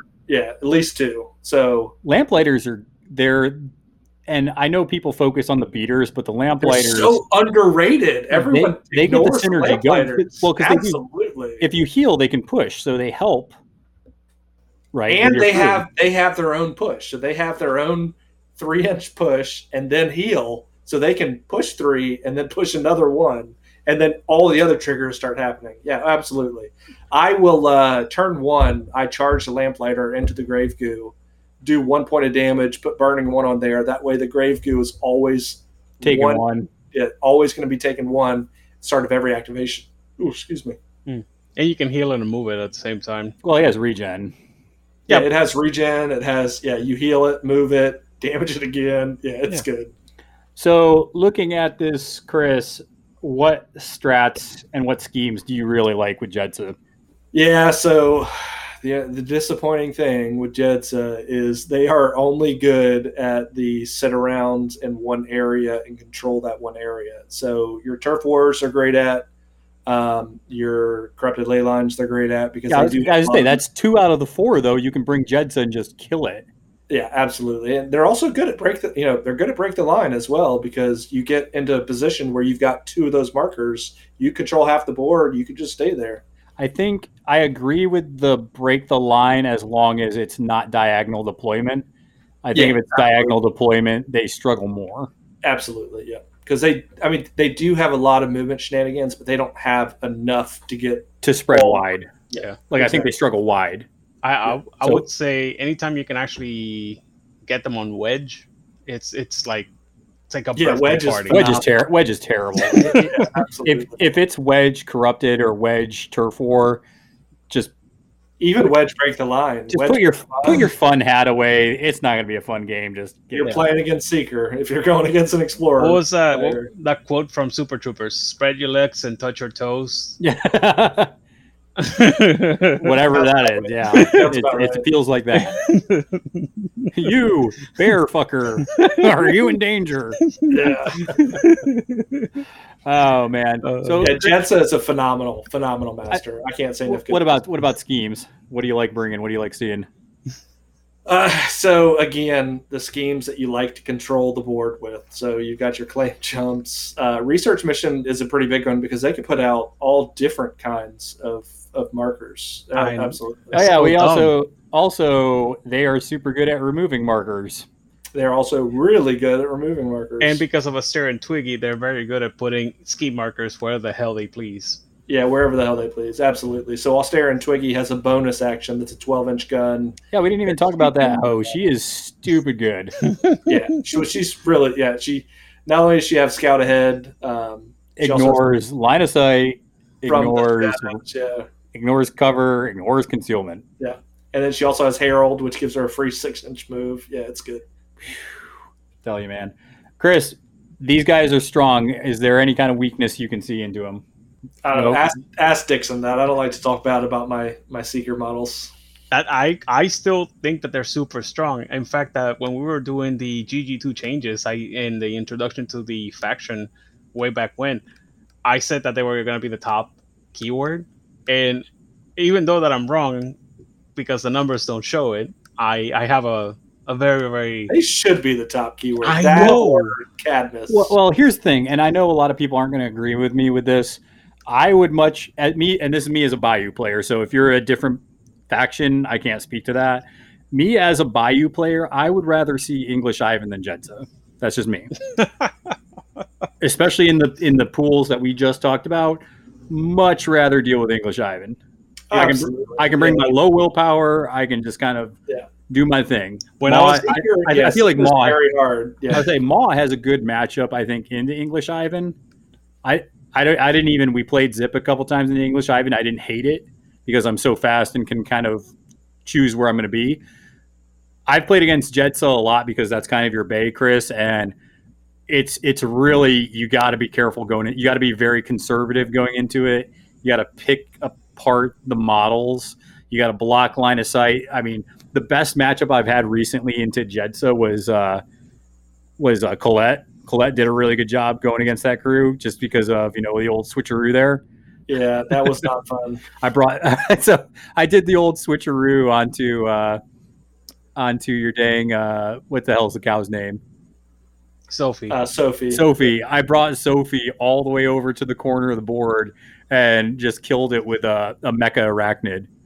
Oh It my was- god. It was so amazing. I was like, "You're not in 6 inches now, bitch." They ignore everything because they have to precise and they hit like 2, 3, I did 4, flip a red 3, Joker, so it was funny to do it in one shot. 5. But I was going to and- say and- that say what? they're super weak to movement shenanigans, things that spread them out. And I think willpower. Chris and I were talking about that, and this is actually one of the versatile models that I think you pointed out, Chris, was bringing what's the or not Maxine? It's Vernon and Wells. yeah, because they can make it where willpower is at a negative. Yeah. Oh Jesus. Vernon and Wells. And then I was also thinking about bringing a Crisis Core at a keyword. So Crisis Core can sit in the middle and extend those bubbles out to everybody. Yeah, so anything that can either lure certain pieces out, can place models apart, can I've had some success with the Soulstone Miners dropping in the back to kill some of the squishier models, and then flipping that. So the idea that I have with the Soulstone Miners with Maw is to come down, place the model into a pit trap nearby outside of their 6-inch bubble, and then kill it. So that's been something I've had limited success with, but just ideas on the whole, place them out of the 6 and then kill. Just a reminder, Soulstone Miners are medium base, right? Yeah. Yeah, that's a huge help because everything that they have is aura base. So if you block line of sight to Jetsa, then Jetsa doesn't even get the life counter. Well, I was going to say another thing, and I've actually thought about this with Zip, is I've thought about either Zip or Maris just jumping into the middle and then just chucking her up the board and just saying, "Get the hell out of here," and then deal with the rest of the crew. Yep. Anything that moves them out of place, just abuse I haven't told you about that idea yet, Chris, but that was one I was just like, I could just zip on in there and just chuck her out of the bubble. Yeah, they don't Sure, have absolutely. Yeah, they don't have plenty of roots or anything that stops them from moving. That's literally their It's biggest true. weakness. Yeah, but lures don't work on Jedsa because she's like freaking willpower 7. Tell that Willpower to Wilson. 8. Oh, Willpower so 8. my bad. Willpower 8. Tell it to Wilson. He lured my Jetsa because he Well, killed my hand. He killed my hand, and then after That's that, I fair. was top decking every single time, and he lured her like 5 times. That's rough. I mean, that's rough, but that's also Yeah. Yoko just neuters your hand. Yeah, exactly. That's exactly what happened. Like, oh, no hand. Now get over here. Yeah, just know I was playing Brewmaster, and I've just learned Brewmaster is terrible into Explorers. Like, I actually like Brewmaster a lot, but into Yeah. Explorers, it's not good. Oh, Oh, man. So definitely those are a couple weaknesses. Blocking line of sight from Jedsa to a model you're going to kill. Moving Jedsa or the piece out of the bubble, that's a big thing too. So it's definitely not impossible to tear the bubble apart, but once you get in there, you're in there and you're probably going to die. it's like a whirlpool Yeah, of death. don't bring bad juju so close to Yeah, to the regen God. regen is super bad against this crew Don't- because Yeah, bubble. don't bring anything You're a that has monster.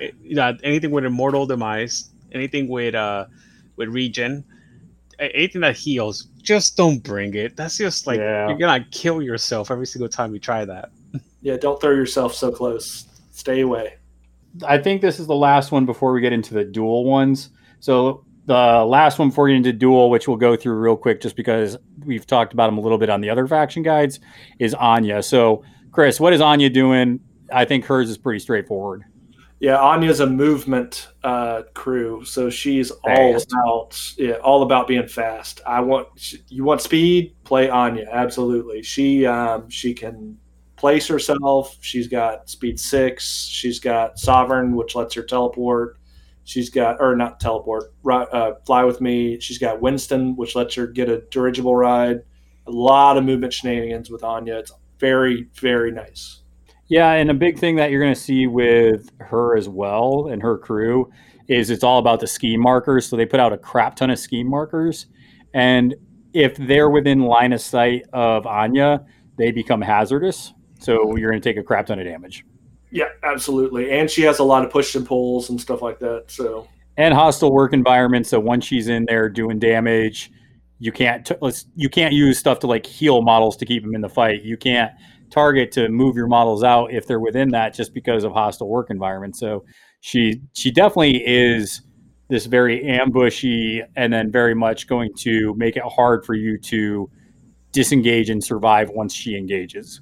I think Corvus Rook is a pain in the dick too in this crew. yeah, Corvus is great. It's just everyone knows to kind of just stay away from Corvus. So Corvus is just trying to run people down. that's his weakness. Is you stay away from Corvus. That's his. That's it. He's only speed 6, ignores like concealment, ignores a whole bunch of defensive stuff. If you attack him, you have to discard a card or get a minus. And you have to be in base. He's a stat 6 on everything except his attack, which is stat 7. Like, I don't know. This guy is pretty good. He's pretty good. Yeah. His melee reach is 0. Oh no, so sad. But they're going to be engaging you at 0 anyways. Because of Slippery, him having 0 range melee means nothing. Chris just pissy because last time we played and he played Anya, I just ignored Corvus Rook and just flew around him. Oh, yeah, and that happens with a lot of games that I bring Corvus in.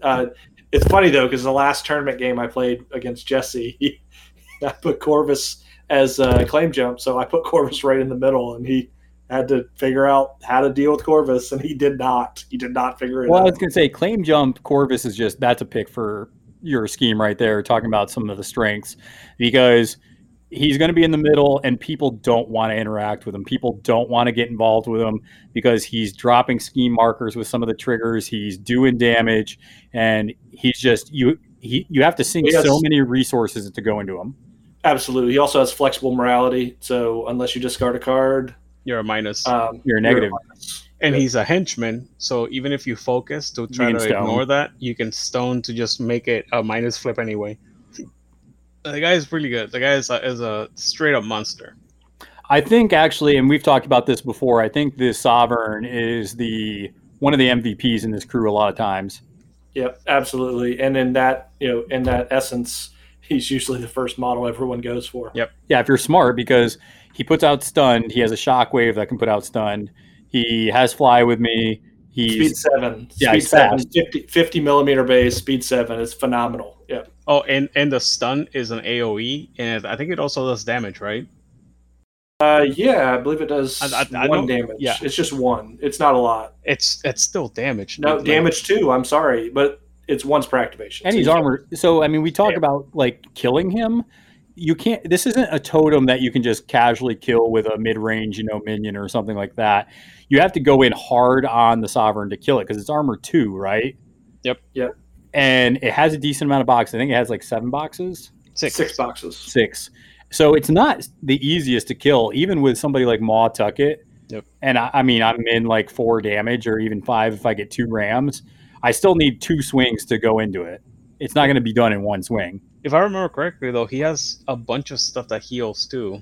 Like you have a few ways to heal him, if I remember. Well, his shockwave heals, and then his menacing talons have a heal 1 if they get the trigger. Gotcha. Yeah, the shockwave he could just heal 2. Yeah, it's a solid crew. You start so the problem that you have, I think, and this is where some of the weaknesses are with Anya, is if you have somebody who can remove a bunch of schemes, Anya can really struggle because she wants to interact with the schemes to do things and damage. So if you can bring something that can mass remove them, like 12 cups of coffee or some effect like that, it really is miserable. I think Chris has almost gotten to the point where he doesn't like bringing Anya into Bayou just because of that. Yeah, the ridiculous amount of marker removal is just dumb. Well, anybody knows if you play against Bayou, they're going to be able to remove markers. It's just whether they bring the tech.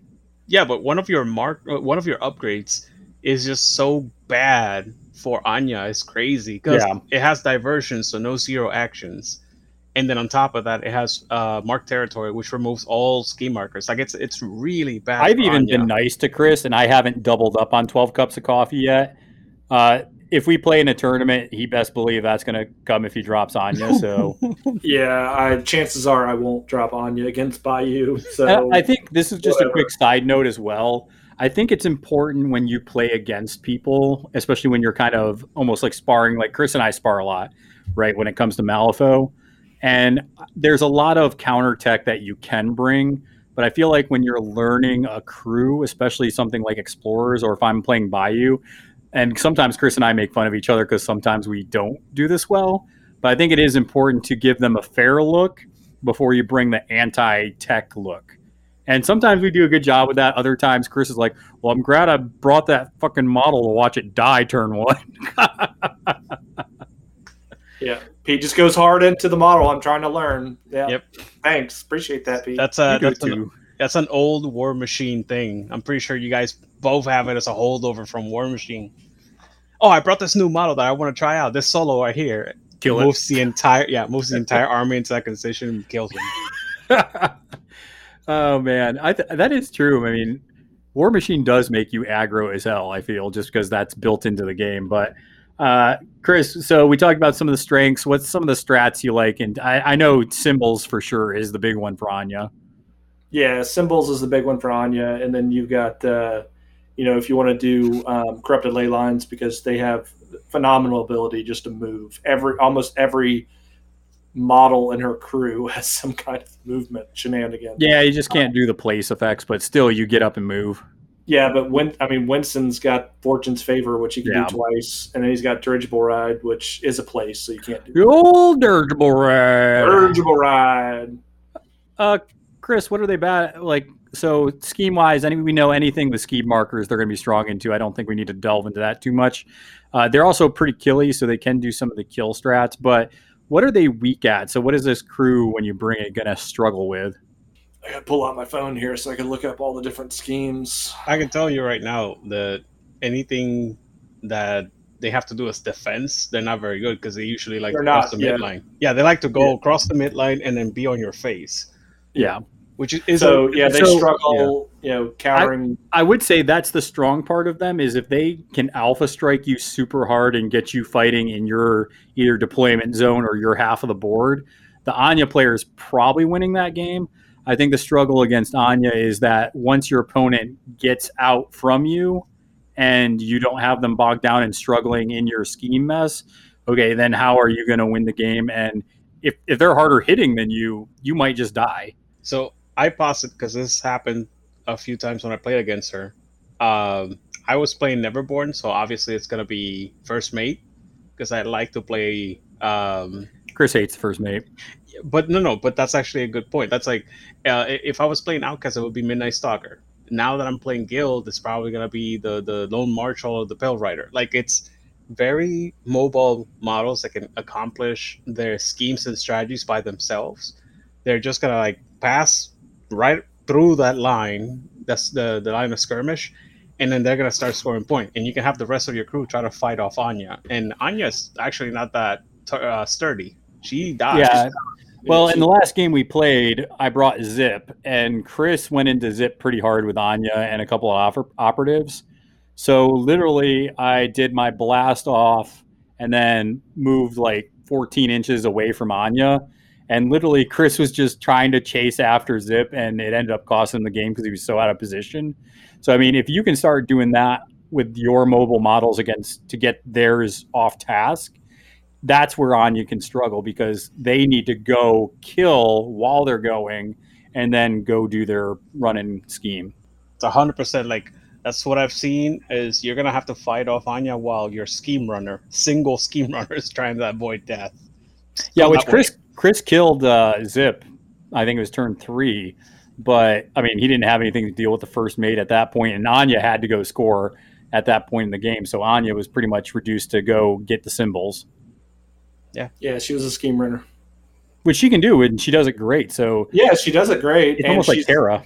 She's putting down, spread them out while she's going along. So, I mean, it works out well. It's just, it's your master doing all your scheming. Yeah. Everything else kind of sits in the back. Yeah, for sure.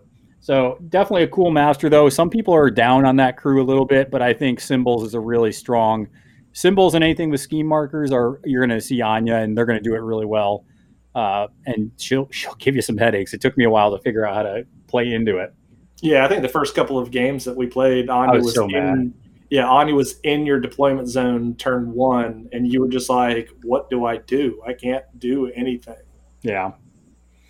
All right, so we're not going to talk about these last 2 masters for a lot. I actually am going to kind of mention them in the same breath here.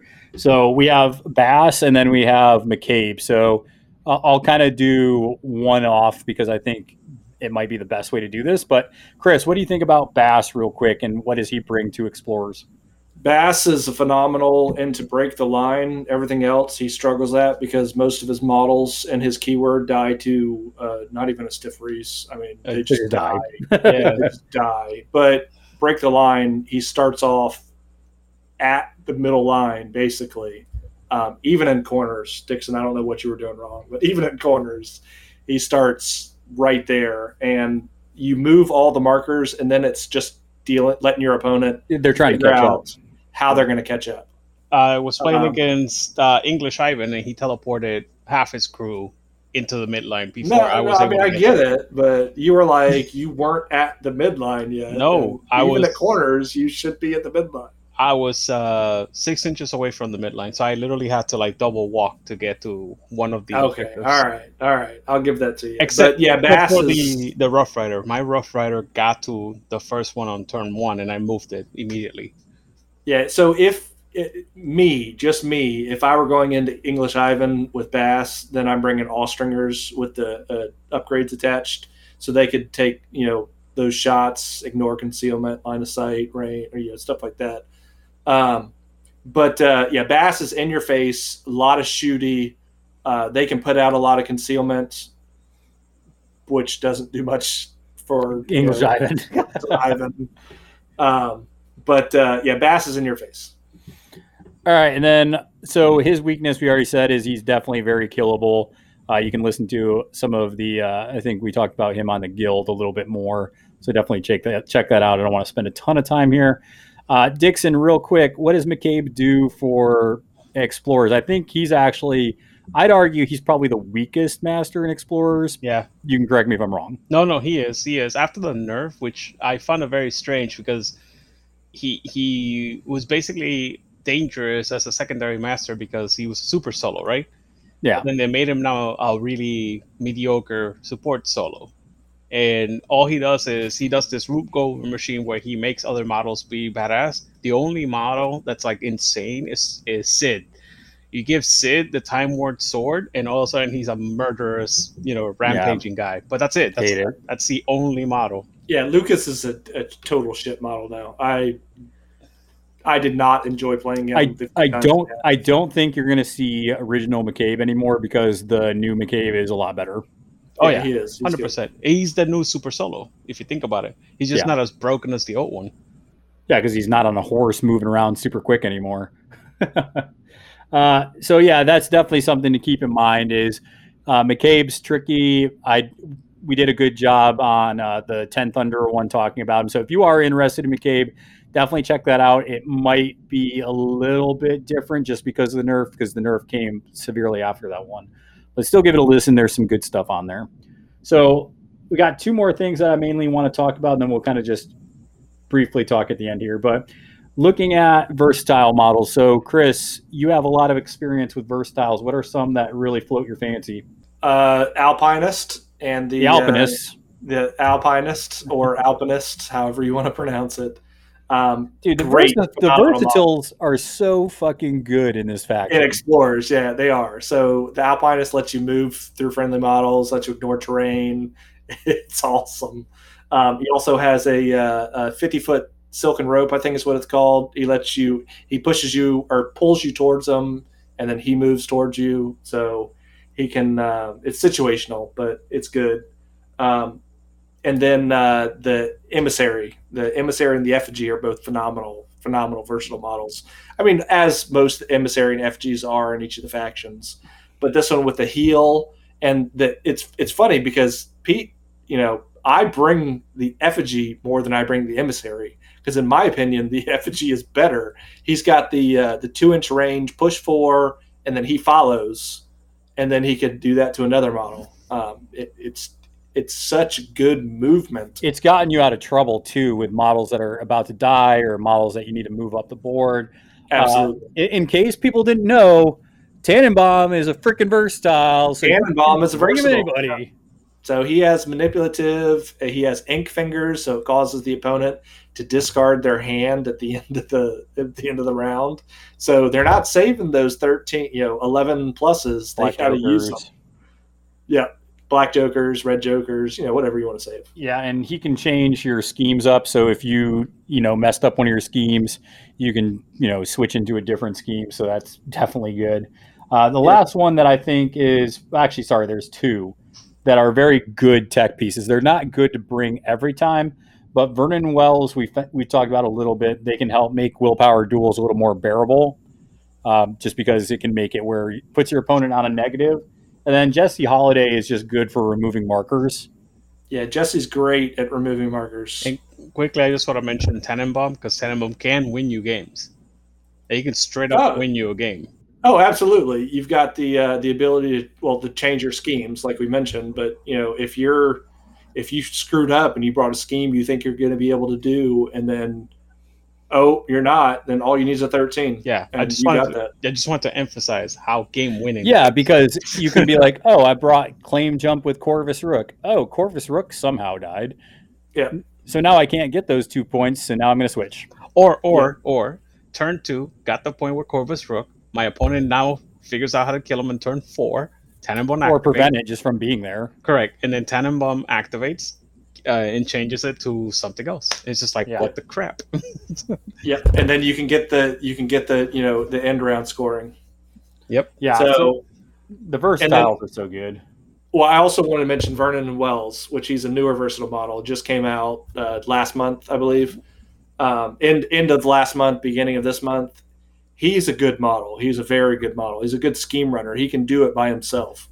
And then the model that I'm looking forward to are the botanists, which look like a lot of fun. I hate that thing.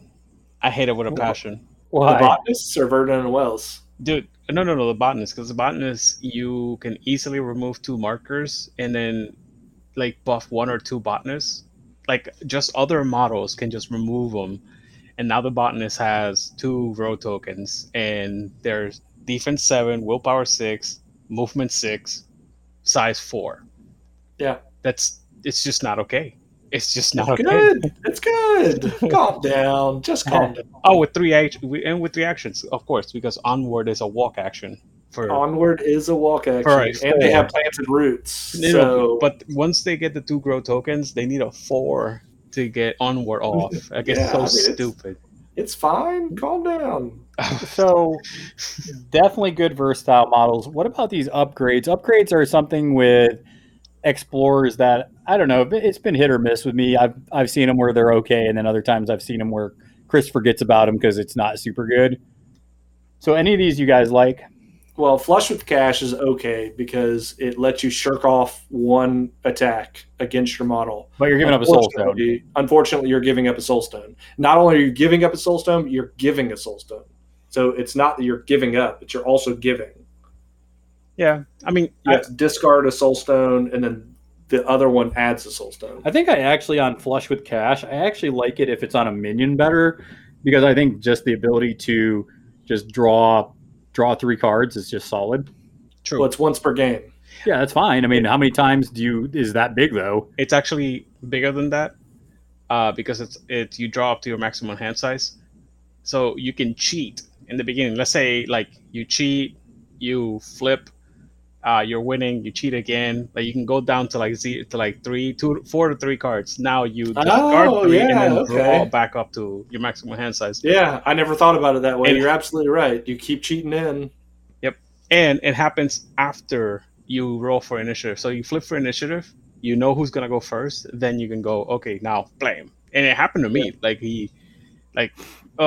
It was rough. Well, insurance is also good. So when after a friendly model within 6 is killed by an enemy model, you add a soul stone. So, that's so dumb. It's good. Yeah. You know why that's so dumb? Because in Cadmus, that means that every eyes and ears becomes a soul stone. That's super dumb. But you have to. It has to be killed by an enemy action. So. Okay, that's fine. It's going to happen. Yeah. All right. What about the other two? Anything else? Anything to write home about the other two? Yeah, Well, hidden agenda is good because you could cheat with your card face down, which is great because now your opponent's like, well, is he going to cheat higher? Is he going to cheat lower? What's going on? Yep. And then once per activation, so it only happens once again, in each activation. If the enemy model cheats, then they suffer 1 damage. So it's incentive for you to throw that model up a little bit further, but at the same time, it's still only once per activation. See, I think my favorite is actually Treasure Map, and I think I like Treasure Map because it gives your model Deadly Pursuit, yes. but then also you can just remove a marker. So Yes. that's it's not a scheme marker; it's just any marker. Yeah, but And if you're a minion, you get just draw a card. but that's a it's scheme. situationally. That's a situation. But it's only really one. good. It's only 1 inch. Okay. It's not like Bayou's 3 inch. Remove as many scheme markers as you fucking want. Man, that sounds hateful. That sounds hateful. That's no hate. No, but like hidden agendas, the backup plan, that thing actually triggers basically once per model in the vicinity per activation. So it's actually it's bigger than normal. Like you get 2 to 3 damage every single turn. Basically, it's not bad. It's either I don't cheat and you suffer consequences, or I cheat and suffer consequences. Like it's really Profit. bad. Yeah, exactly. It's profit. Oh man, so I mean, explorers, have a lot of good upgrades. I'm not gonna. They're not the best, but They're not the best. so like they're Bayou, all good. but Yeah. they are good. all right. So with these faction guides, there's always a few things I like to talk about at the end. So first thing I like to talk about is what are the top 3 masters of this faction. So if you had to pick the top 3, how would you rank them? So I'm going to start here, just because. I'll jump right in on that. I'm just going to jump right in before I get Chris's nonsense. So I think the masters that I think are the strongest is I think English Ivan is at the top just because he's more flexible. I would then put Jedza because Jedza's just strong into what she's strong at. And then number 3 underneath that's got to be Cadmus. So that's my 1, 2, 3. How do you think, Chris? Give it to me. Yeah, I'm going with Jedza's number 1. Yeah, I'm probably Jedza's gonna number agree. 1. Jedza is so good at everything that her crew does that it's hard not to play her. Chris And then finds after- excuses yeah. too. After Jedza, I'm going to go with English Ivan. But like I said, the downside of English Ivan is if you're going against low willpower, you kind of screwed yourself a little bit. Yeah, not getting a Brock Inspector definitely makes me giggle because I'm just like, fuck that model. I'm not seeing it this game. It's not happening. Devas and Nocturnes are both still really viable, good models. But when a Especially- Brock Inspector slams on the table, it's just so bad. Yeah, it's bad. Absolutely. like I was saying, Nocturnes and Devas are way better than they should be. Like I Yes, don't understand why they're absolutely. as good as they are. Yeah, because they're like summon models, defense 6. I think they're both defense 6. Yeah. It's so ridiculous. They're defense 6, concealed in. They create concealment. They are the Yep. concealment. and they have good attacks. Like their attacks. Yeah, they all have defense 6. So all of the summoned Umbra models are all lower willpower. So, Chris, who's your number 3 then? It's Cadmus all the way. Come on, Cadmus is awesome. I love Cadmus.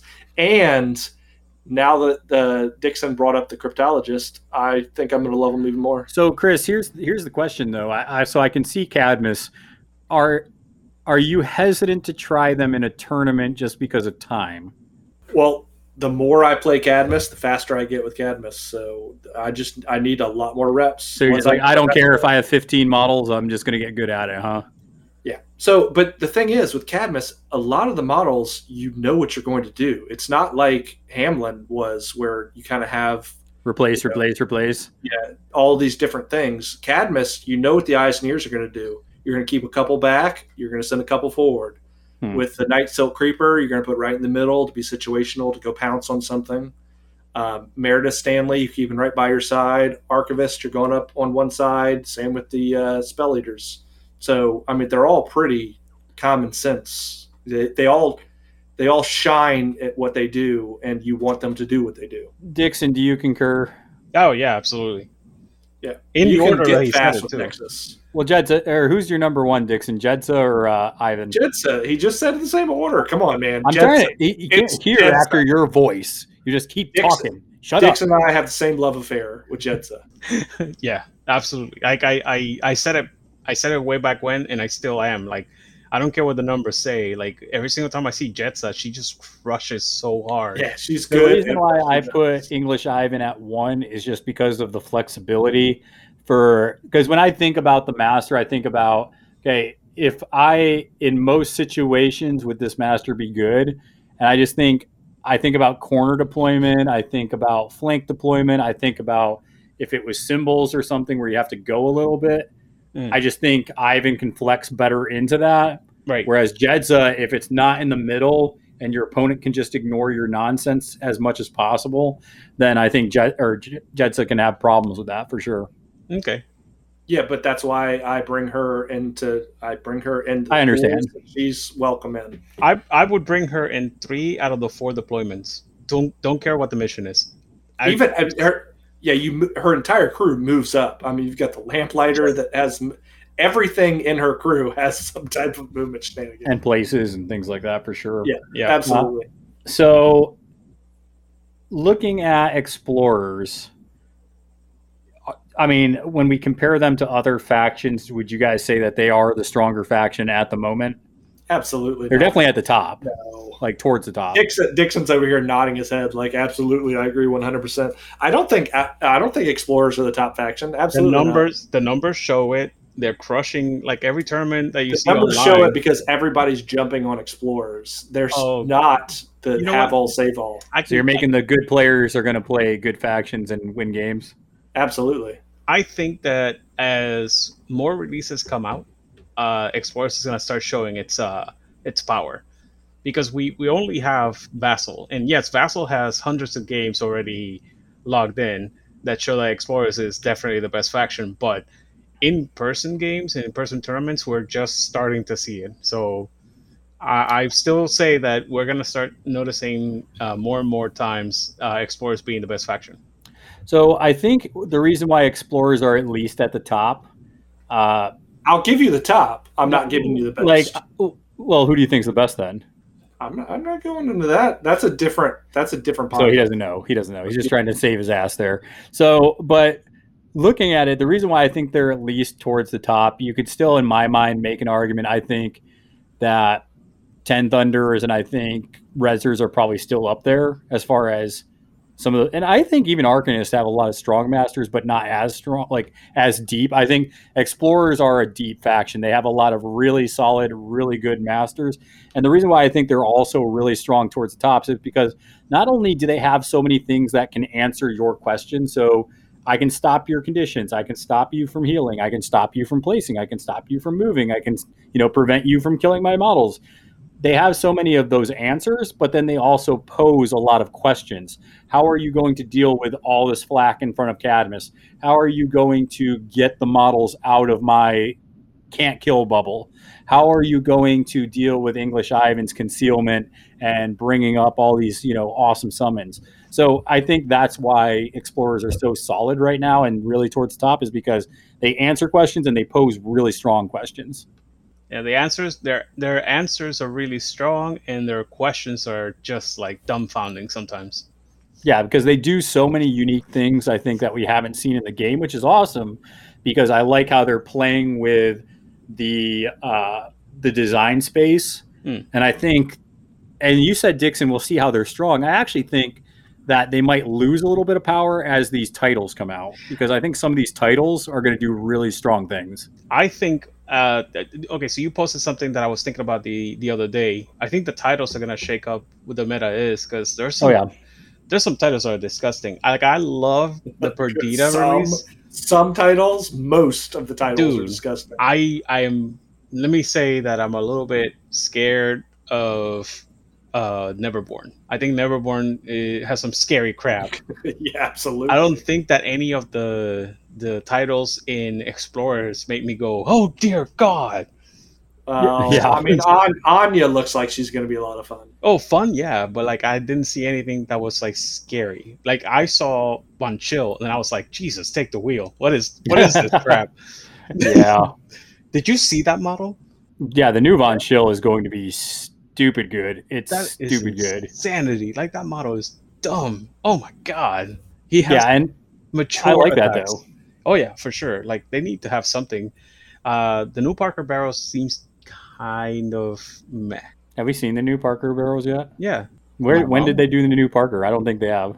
Oh, I think I'm thinking of Perdita because I saw slides. Yes, Perdita did get released, so we Yeah. can keep that in. I'm sorry. Jesus. So I do agree with that. I think, and you want to know what? Maybe when they designed Explorers, they knew the titles were coming down the road, and they knew that would be a good balancing point. And honestly, there are a lot of crews that deal with Cadmus, or not Cadmus, but Explorers pretty well. I will say that when I play Bayou and I see an Explorer player, most of the time it's going to be either Zip or Maw. That's kind of my default. Maw is pretty much my default. I'm playing Explorers. Okay, should I drop Maw? Probably. And Maw has enough tricks where I can deal with a lot of the crap. Yep. She's clearly the most powerful master in Bayou, and she definitely can handle Explorers very well. Yeah, and I think it's either so that basically when I look as a Bayou player, when I look at Explorers, I look at them and I say, do I want to engage with them in this pool? If the answer is yes, it's probably Maw. And if the answer is no, it still might be Maw. But if it's no, I'm really looking at Zip, especially if it's symbols. So I think that's something that you need to look at with your faction is you need to figure out which masters are your Explorer ones, because I can guarantee you're going to see English Ivan, you're going to see Jedsa, and maybe Cadmus if they're comfortable with it. Well, Cadmus is kind of new as well. So Yeah. Cadmus just came out last month. I mean, didn't just come out, but all the models finally And got released. I also think that a bad or new Cadmus player isn't going to be a win for them. Like Cadmus. Yeah, they're going to eat up their clock. Absolutely. Well, not just eating up the clock, but there's so many interactions between the models. And even you, Chris, I had to remind you, like, hey, you can spread that damage out, or hey, you can heal that model, or hey, you can put it on my model because I have a parasite token now. Do you still have your influence tokens from Guild Ball? Because I recommend that you lend that to Chris so he can try it out. Why?